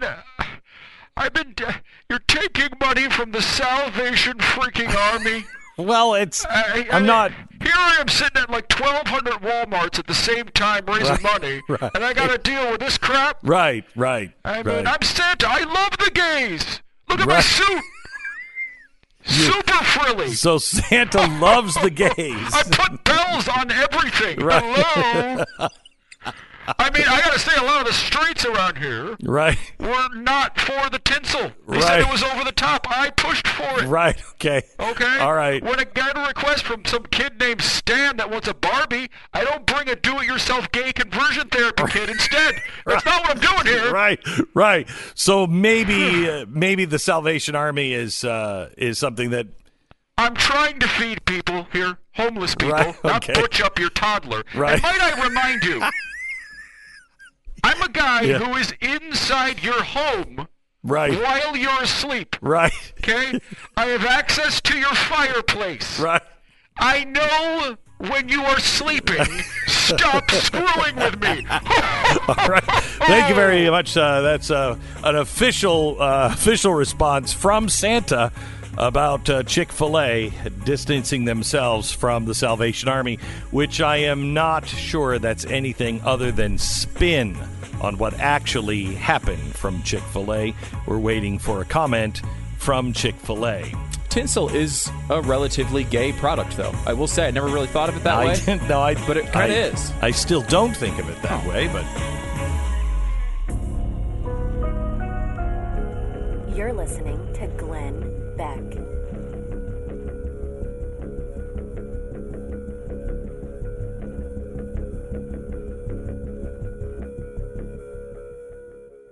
We have the last hour of the impeachment. We're going to be looking into a couple of other things, including the Chick-fil-A thing. I just don't understand it, but as we read more into it, it looks like that kind of is what Chick-fil-A is saying. We think. I hope not, but we think.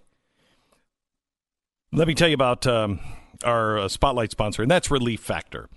2 years ago, it was 2 years ago in about 3 weeks that I went up to the ranch, which I could barely do anymore because it's cold and cold affects me. It's very high altitude and the altitude affects me. And I said, I just can't live this way anymore. And Tanya said, before you completely give up, try Relief Factor. Just try it, please. And I did. And it has changed my life. I'm not dreading going to the mountains for the holidays because I don't have to anymore. Relief Factor. It worked for me. Give it a shot. Please try it for 3 weeks.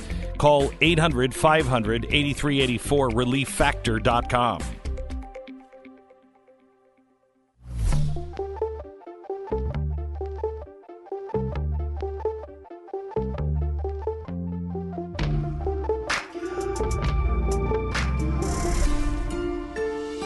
The fusion of entertainment and enlightenment. I honestly don't understand how thinking people are consuming this impeachment hearing and feeling that, A, it's fair or even consistent. And I want to start there as we continue our coverage on the impeachment hearings in 1 minute. This is the Glenn Beck Program. Okay, imagine your cell phone is a voting booth. And every time you use your cell phone, you're voting for impeachment. You're voting for open borders. You're voting for gun confiscation. That call to your mother just voted for abortion. That's the way you need to look at this. It's a horrible thought, but it's not unrealistic. Because this is what you're doing when you spend money with all of the cell phone companies that hate everything you believe in. Just to add insult to injury, these cell phone carriers have all kinds of hidden fees, like AT&T's administrative fee. You know, the one they're currently getting sued over? What is that? Compare that with Patriot Mobile, the only conservative phone company in the nation. They not only support your values with no hidden fees, but for a limited time, they're also giving you a free Moto Z3 when you open up a new line. A free Moto Z3 when you open a new line. The offer is only valid through Cyber Monday when you call 877-367-7524. Why not use a carrier who believes in the same things you do and isn't voting with their money? Your money. Every time you make a phone call, they donate to those causes. Patriot Mobile doesn't do that. Switching is really easy. You'll get reliable 4G LTE nationwide service for as low as $25 a month. Plus, you're helping preserve the country that we love. It's patriotmobile.com/Beck. patriotmobile.com/Beck. Or call their U.S.-based team at 877-367-7524. 877-367-7524. patriotmobile.com/Beck.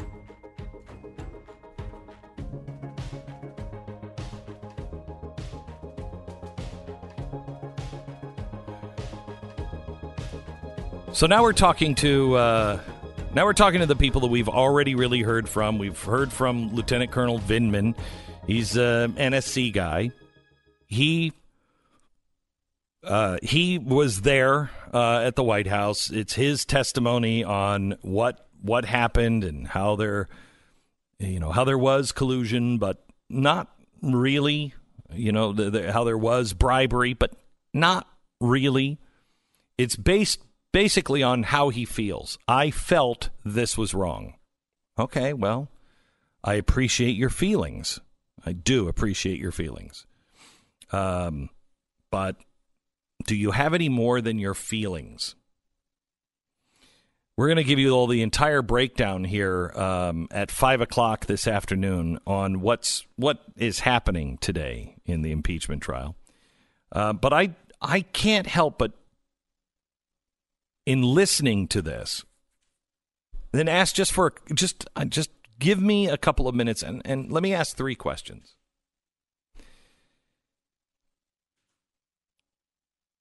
Right now, we are being told that asking for an investigation on Joe Biden was targeting of a political opponent, and it is impeachable. Okay. All right. Let's say I give you that. All right. asking for an investigation on someone who is your foe in an upcoming election is impeachable.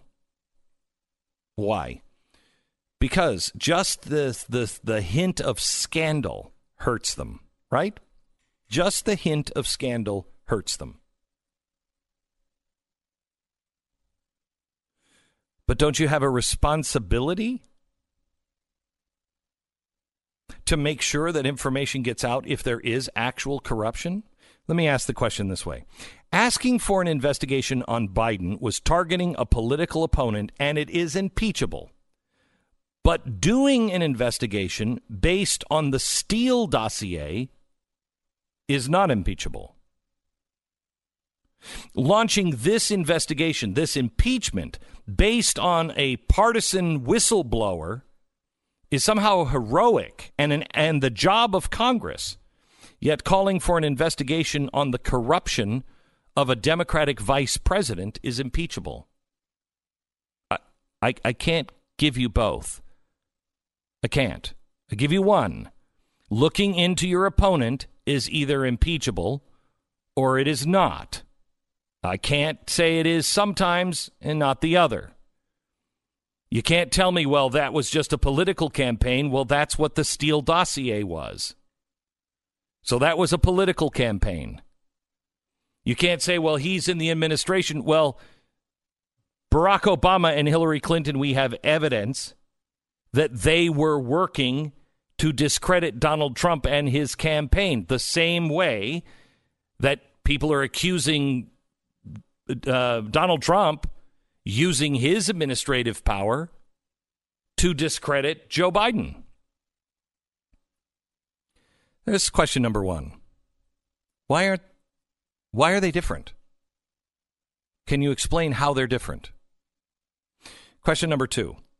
Holding back aid and then later releasing it to Ukraine, all of the money, and doing that only after that same administration had already delivered military support in a Javelin missile system, is somehow not only impeachable, but it shows support for Russia and U.S. weakness towards Ukraine. That's what they're saying now. Donald Trump held this back, which was a clear sign to Russia. Even though the Ukrainians didn't know we were holding it back, somehow the Russians did, and it was a sign that the United States was weak on Ukraine and wasn't really going to support them. Even though they had already given a missile system, the second missile system was held back for a couple of months. However, at the same time, holding back all the military aid during an actual conflict with Ukraine, the United States held back military support when Ukraine was actually in the military conflict with Russia. That administration that was outwardly working towards a reset with Russia, and who had said during the 2012 election, Mr. Romney, the 1980s called, and they want their foreign policy back, that was not sending a signal of weakness on U.S. support for Ukraine? You can't have both. You have to pick one or the other.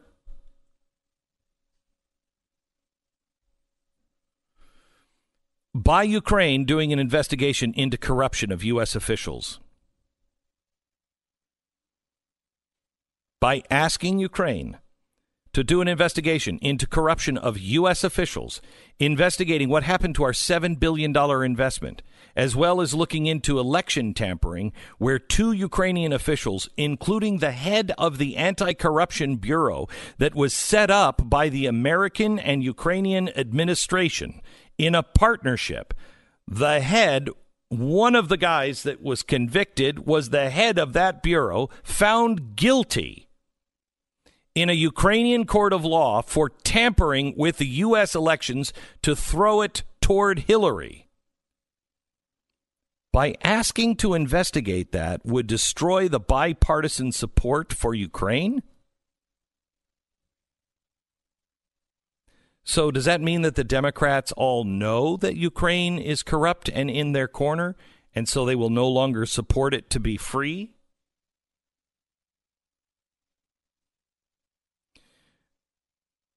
Because the Democrats doing an investigation on Trump's asking for this investigation, they say will not polarize Ukraine in Congress? Because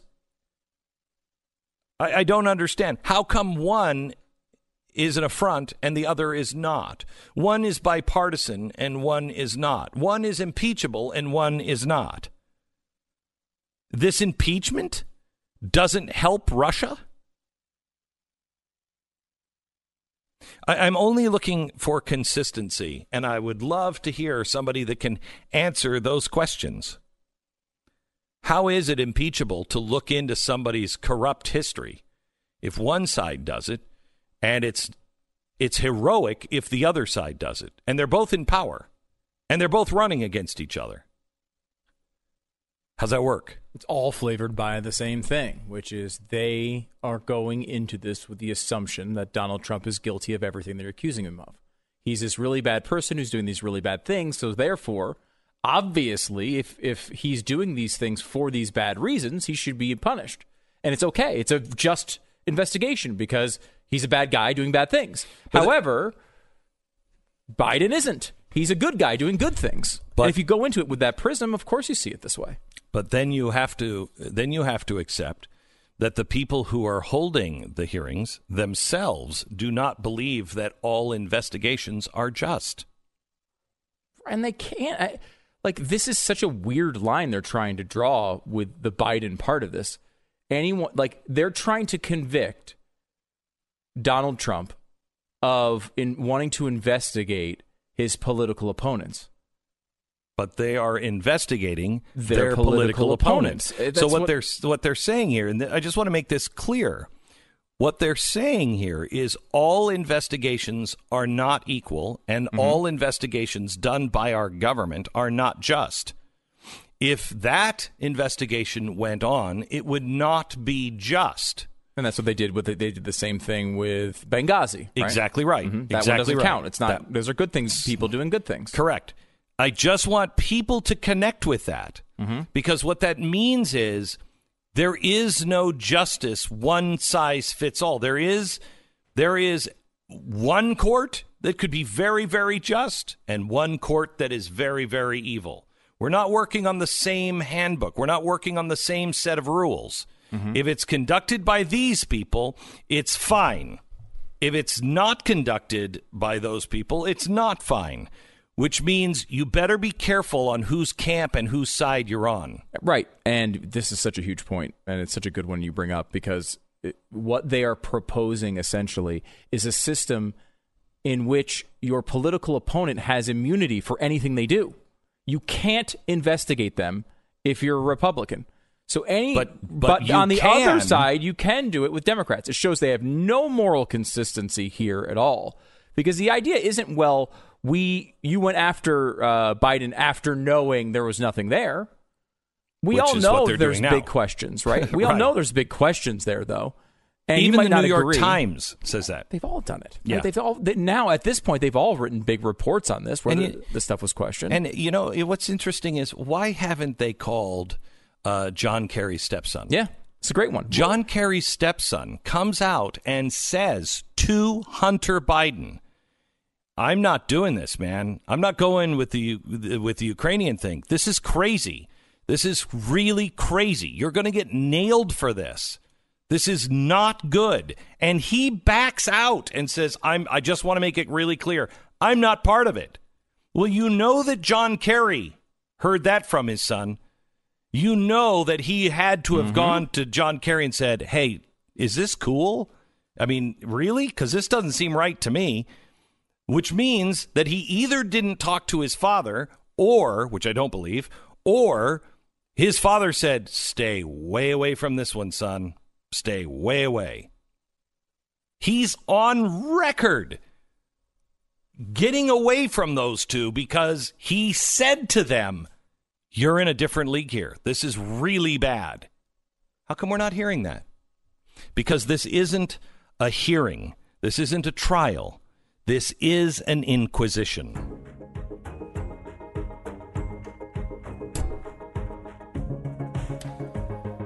All right, if you've been thinking about home security, there's no better time to get it than right now. Simply Safe is offering their best deal of the year. You're going to get 25% off any new system, plus an free HD security camera. I talk about Simply Safe Home Security every week. I've been talking about them for a very long time because they are truly the best home security company out there, period. You get everything you need to keep your home safe. Entry sensors, motion sensors, smart lock, video doorbells, security cameras, everything. Plus, Simply Safe offers 24/7 professional monitoring with police dispatch that's 3.5 times faster on average than other security systems. I've known the Simply Safe founder, Chad, for many, many years. I trust him, I trust his team, and I trust their system. If you have been waiting or on the fence about getting home security, don't wait. If you're looking for something to maybe give your older kids for a Christmas present, this is it. SimplySafeBeck.com. You're going to get 25% off the entire system, plus the free security camera. Best deal that you have found all year at SimplySafeBeck.com. That's SimplySafeBeck.com. 10 seconds. Station ID.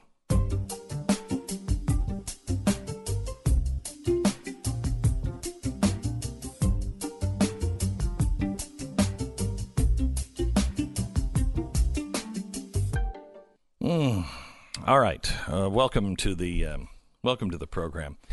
The House Intelligence Committee is going to resume shortly. They've taken a break, so they'll let as soon as everybody's out and on their lunch break, or they're doing things this afternoon, getting ready to go home, they're going to start this thing right back up so the Republicans can have their time. Oh yeah. Look, the messaging here is simple. We're going to be super fair. We're going to make sure both sides are heard.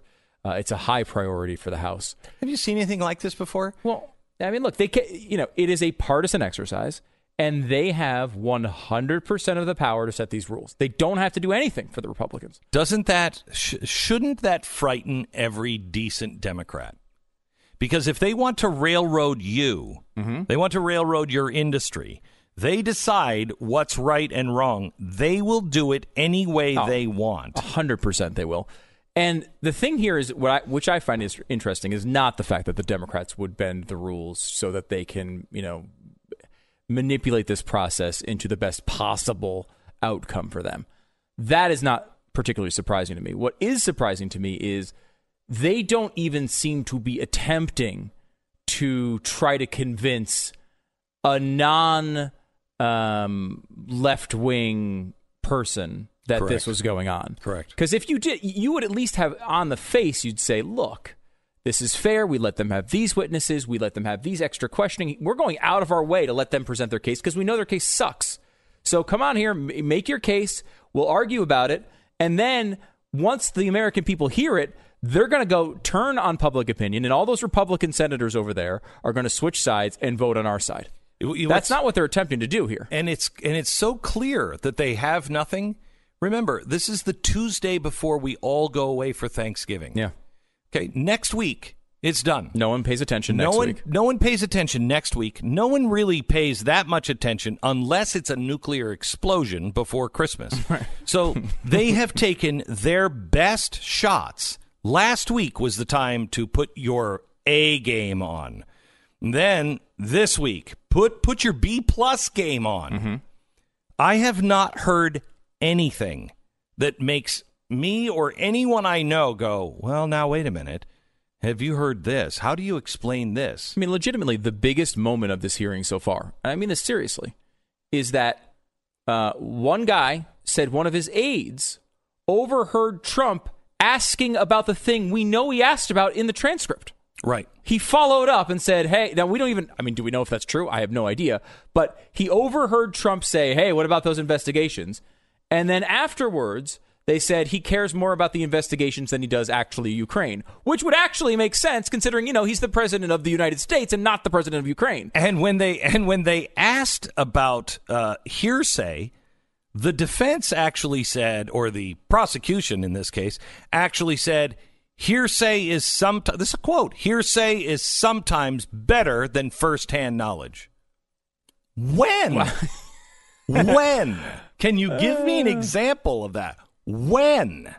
I mean, I guess maybe if they're accusing the firsthand people of lying, I mean, maybe if someone else heard the truth and those people are lying to cover something up. But Sondland doesn't seem to be lying. He doesn't seem to be on Trump's side here. I mean, he's the one that revised his own testimony to say, yeah, I did tell Ukraine about a quid pro quo. This is a Trump guy who said that. Now, that doesn't mean that Trump told him that per se, but it is what he communicated to Ukraine. So Ukraine thought this was going on for sure, unless we don't believe Sondland too. The point here, though, is that they are going. This is all stuff that points to, I think, the overall narrative that we all understand, which is Donald Trump legitimately believed that there was something shady going on with the Bidens. You can say that, yes, you can guesstimate and guess about his motives and say it was 100% politics. You can even say he absolutely wanted that information, 100% to destroy Joe Biden. However, it was also in the U.S. interest if the freaking vice president of the United States is over making shady deals to enrich his children. That is completely in the U.S. interest. It's our money. Of course it's in the U.S. interests. Now, does that align with his personal interest? Sure. And if you could find examples of him, something really hardcore, not some aide overhearing an analysis of another individual of what he cares about, I'm talking about actual evidence. If you have that, that's one thing. On the other side of this, the same thing can be said about Joe Biden. Yes, it may have been in the U.S. interest to go after these prosecutors. Who knows? But in reality, it also just happened to help his son make $83,000 a month at a job he had no right having. Of course that's something that's in the U.S. interest to look into that. Of course it is.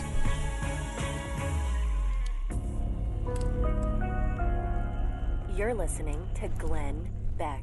I'll tell you about Sandra. She was having trouble sleeping for a very long time because all through the night she'd wake up in pain, and the problem was the inflammation in her joints. You know that achy feeling you get when you have the flu? One of the most miserable things. Sandra was experiencing every night. She didn't have any hope that it was going to change. She thought, this is it. And she was really starting to despair and be a little bummed out. But then a friend told her about Relief Factor.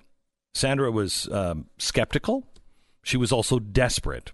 So when you have little to lose and a lot to gain if something works, she decided, I'm going to take it. She's decided she was taking it just for a few days. Her pain, she says, began to melt away. Now she's sleeping like an angel every night. Technically, I don't know if angels sleep, but Relief Factor, and if they do, what if they're on a different time zone than us, and my guardian angel is only awake when I'm asleep? Anyway, Relief Factor reduces the inflammation, the major source for most pain, and you can get it for $19.95, a 3-week quick start right now. Drug-free, natural way to ease your pain and get your life back. Go to ReliefFactor.com. That's ReliefFactor.com. More on the impeachment and everything that happens today at blazetv.com with Glenn on TV. If you use the promo code Glenn, you will save $10.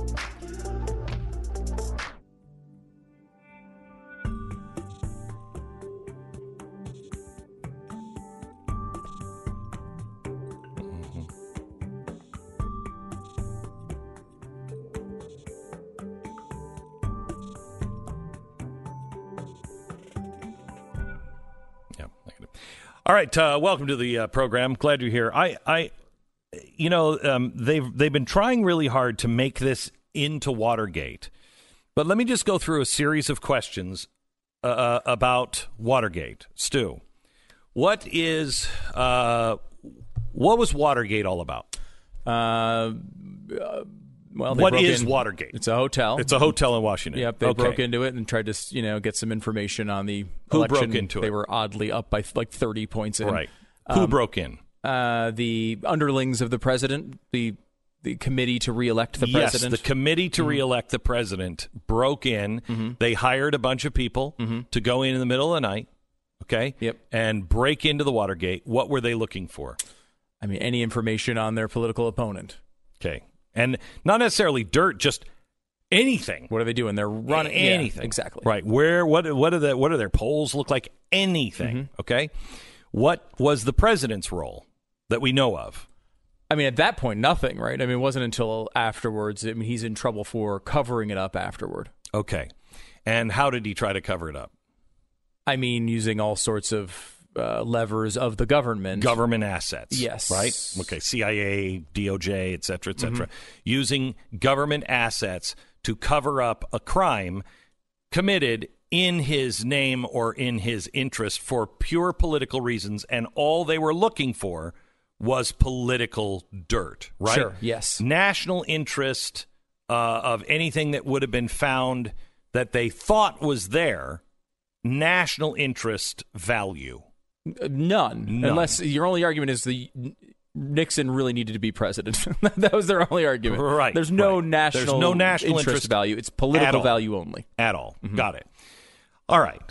Let me just change a few factors of Watergate and see if it changes anything. Because they're trying to compare it like crazy. Oh, yeah. They're saying it's the same thing, except worse. Okay. Well, let me just change a few of the things. Let's say at the Watergate Hotel is the Ukrainian ambassador's residence. Okay. And in his safe is information of electioneering, corruption by U.S. officials at the highest level, all the way to the previous president, that there is evidence of money laundering, money that was U.S. aid dollars that were laundered by criminals over in Ukraine and found its way back here into the United States. And you had credible witnesses that worked in and around that embassy and witnessed these things. But it involved several people in and around the intelligence agencies, the Department of State, and even people in your administration know about it and are covering it up. Let's say that that's what's in that safe in Watergate. And the president says to a couple of people, DOJ and CIA spooks, and says, look, I can't trust anybody. I can trust you. I need you to go in and break into that safe because I believe there is evidence of massive corruption in our government, and we're about to sell them Javelin missiles. Break into the safe.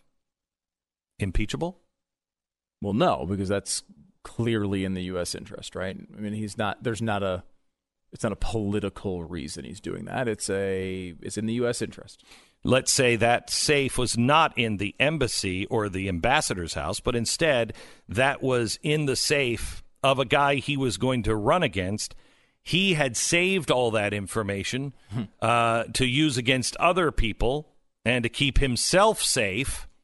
So he had all the evidence of everything in his safe, but he was the campaign that was against the sitting president. It wouldn't make a difference, right? If they've committed crimes against the United States, obviously we're summarizing that the president can just ask people to break into safes. But I mean, like, would he be in favor of this investigation? Of course.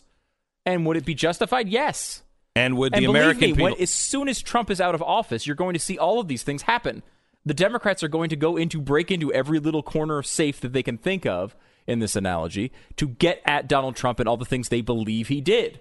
Right. You're also going to see, I think, eventually, you will see all of the dirt come out, and you will see that in that safe, if you will, was all the evidence. Because now what we have is a president who they're trying to compare to Nixon, who was breaking into the DNC. Instead, breaking into a safe that has all of the evidence, he brings it out. He even tells people before he does it, somebody should look into that safe. Somebody should look into that safe. He instructs people in his own departments. Somebody should look into that safe. Nobody does. Finally, two people that work at that house go to the president's attorney and says, you know that everything is in that safe, right? Yes. We've been trying to get people. Well, we can help you get it. Really? Yes. Then that attorney goes on air and says, I got two people who's helped me break into this safe. Okay, that's not a smooth criminal. I have two people that are going to help me break into this safe and get all this information. They do it. Then that same attorney brings it to the Justice Department and says, by the way, I broke into the safe and here's what I found. How could you possibly, in your right mind, say, oh, they were trying to get away with this? They told everybody what they were going to do, breaking into the safe. They asked other people to go to the safe. Then when they broke into the safe and they got all the information, they brought it to the authorities. It seems to me like something is in that safe that very powerful people, more powerful in the collective than the President of the United States, do not want coming out.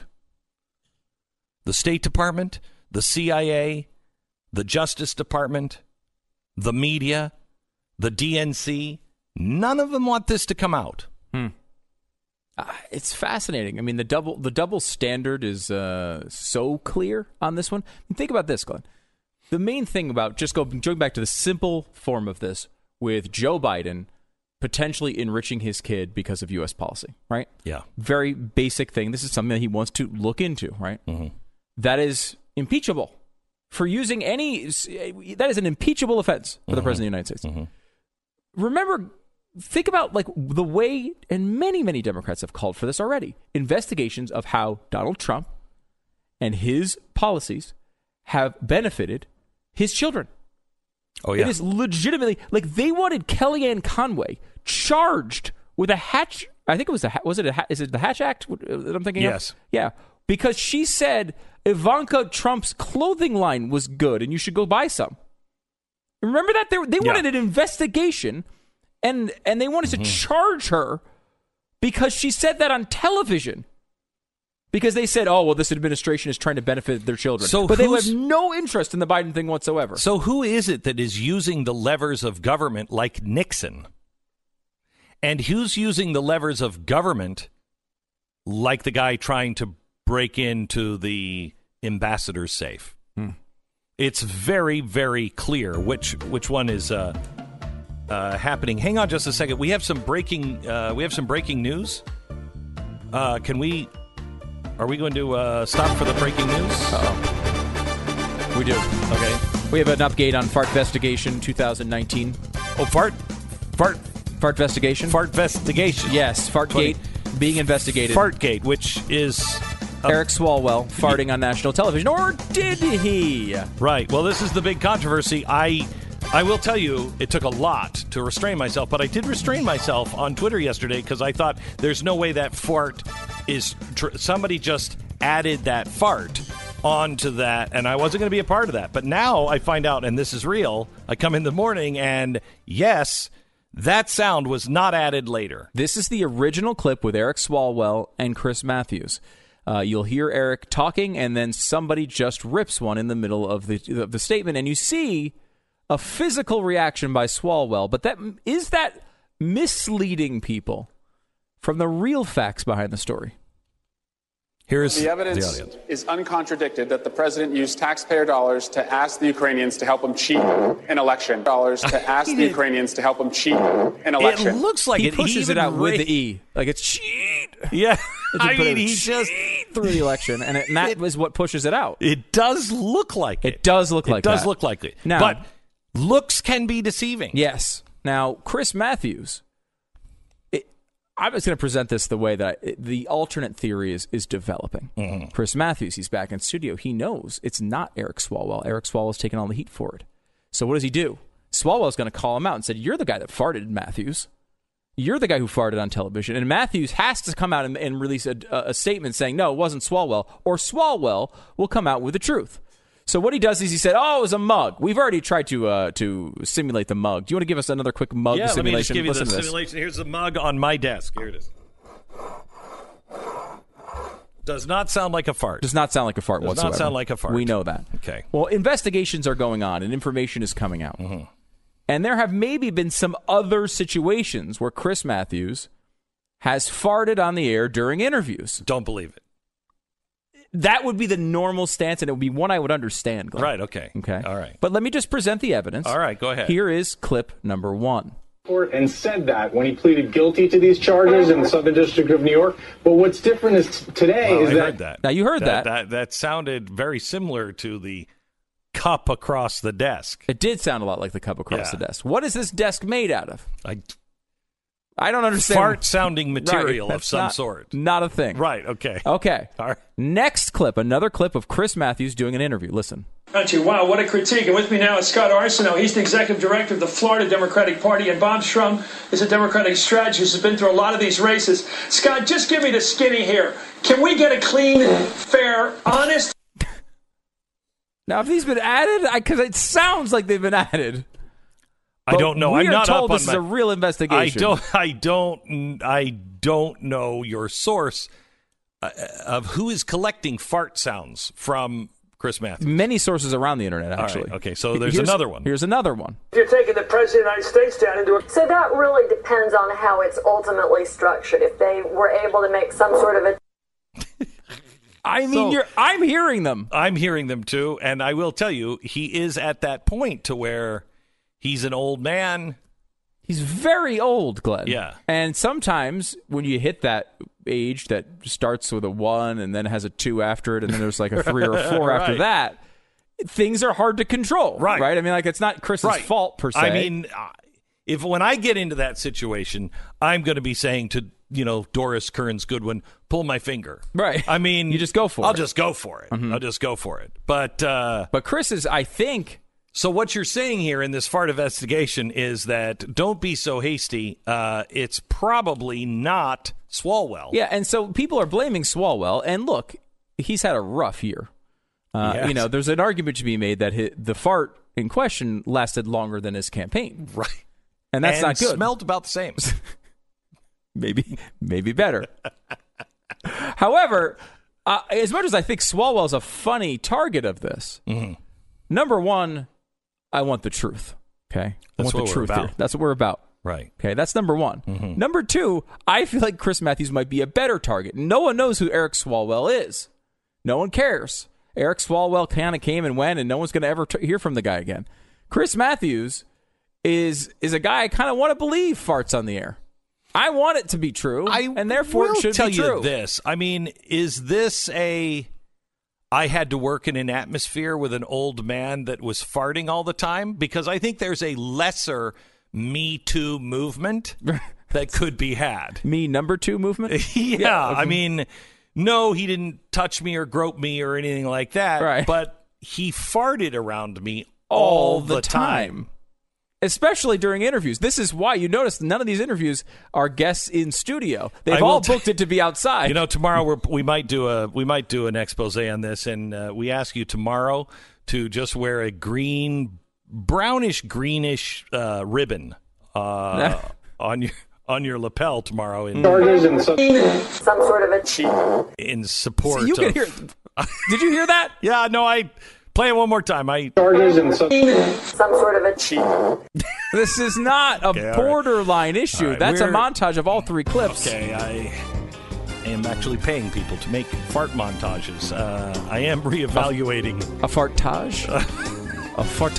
Thank you, Stu. I appreciate what you bring to the table today. All right. Let me tell you a little bit about our sponsor this half hour, and it is LifeLock. New reports suggest that companies are underestimating the damage that could be done if employees' data is stolen and leaked to the dark web or wider internet. Employee email addresses are a broad entry point into a company's system, and having access to employee data can lead to many of the security issues that the business world is worried about day to day, and you should be too. It's really important to understand how cybercrime is affecting your life. Somebody has their identity stolen every 2 seconds, and you're going to miss things if you're only monitoring your credit. LifeLock detects a wide range of identity threats and alerts you to if and when a threat is detected. You should give them a call or just visit their website today and find out all about it. Nobody can prevent all identity theft or monitor all transactions at all businesses, but LifeLock sees the threats that you might miss on your own. And until December 8th, Join and get a special radio discount. Save 30% or more off your first year by using the promo code BECK. Call 1-800-LifeLock, 1-800-LifeLock, or LifeLock.com. Use the promo code BECK. Save 30% or more off your first year. It's LifeLock.com, promo code BECK. You're listening to Glenn Beck.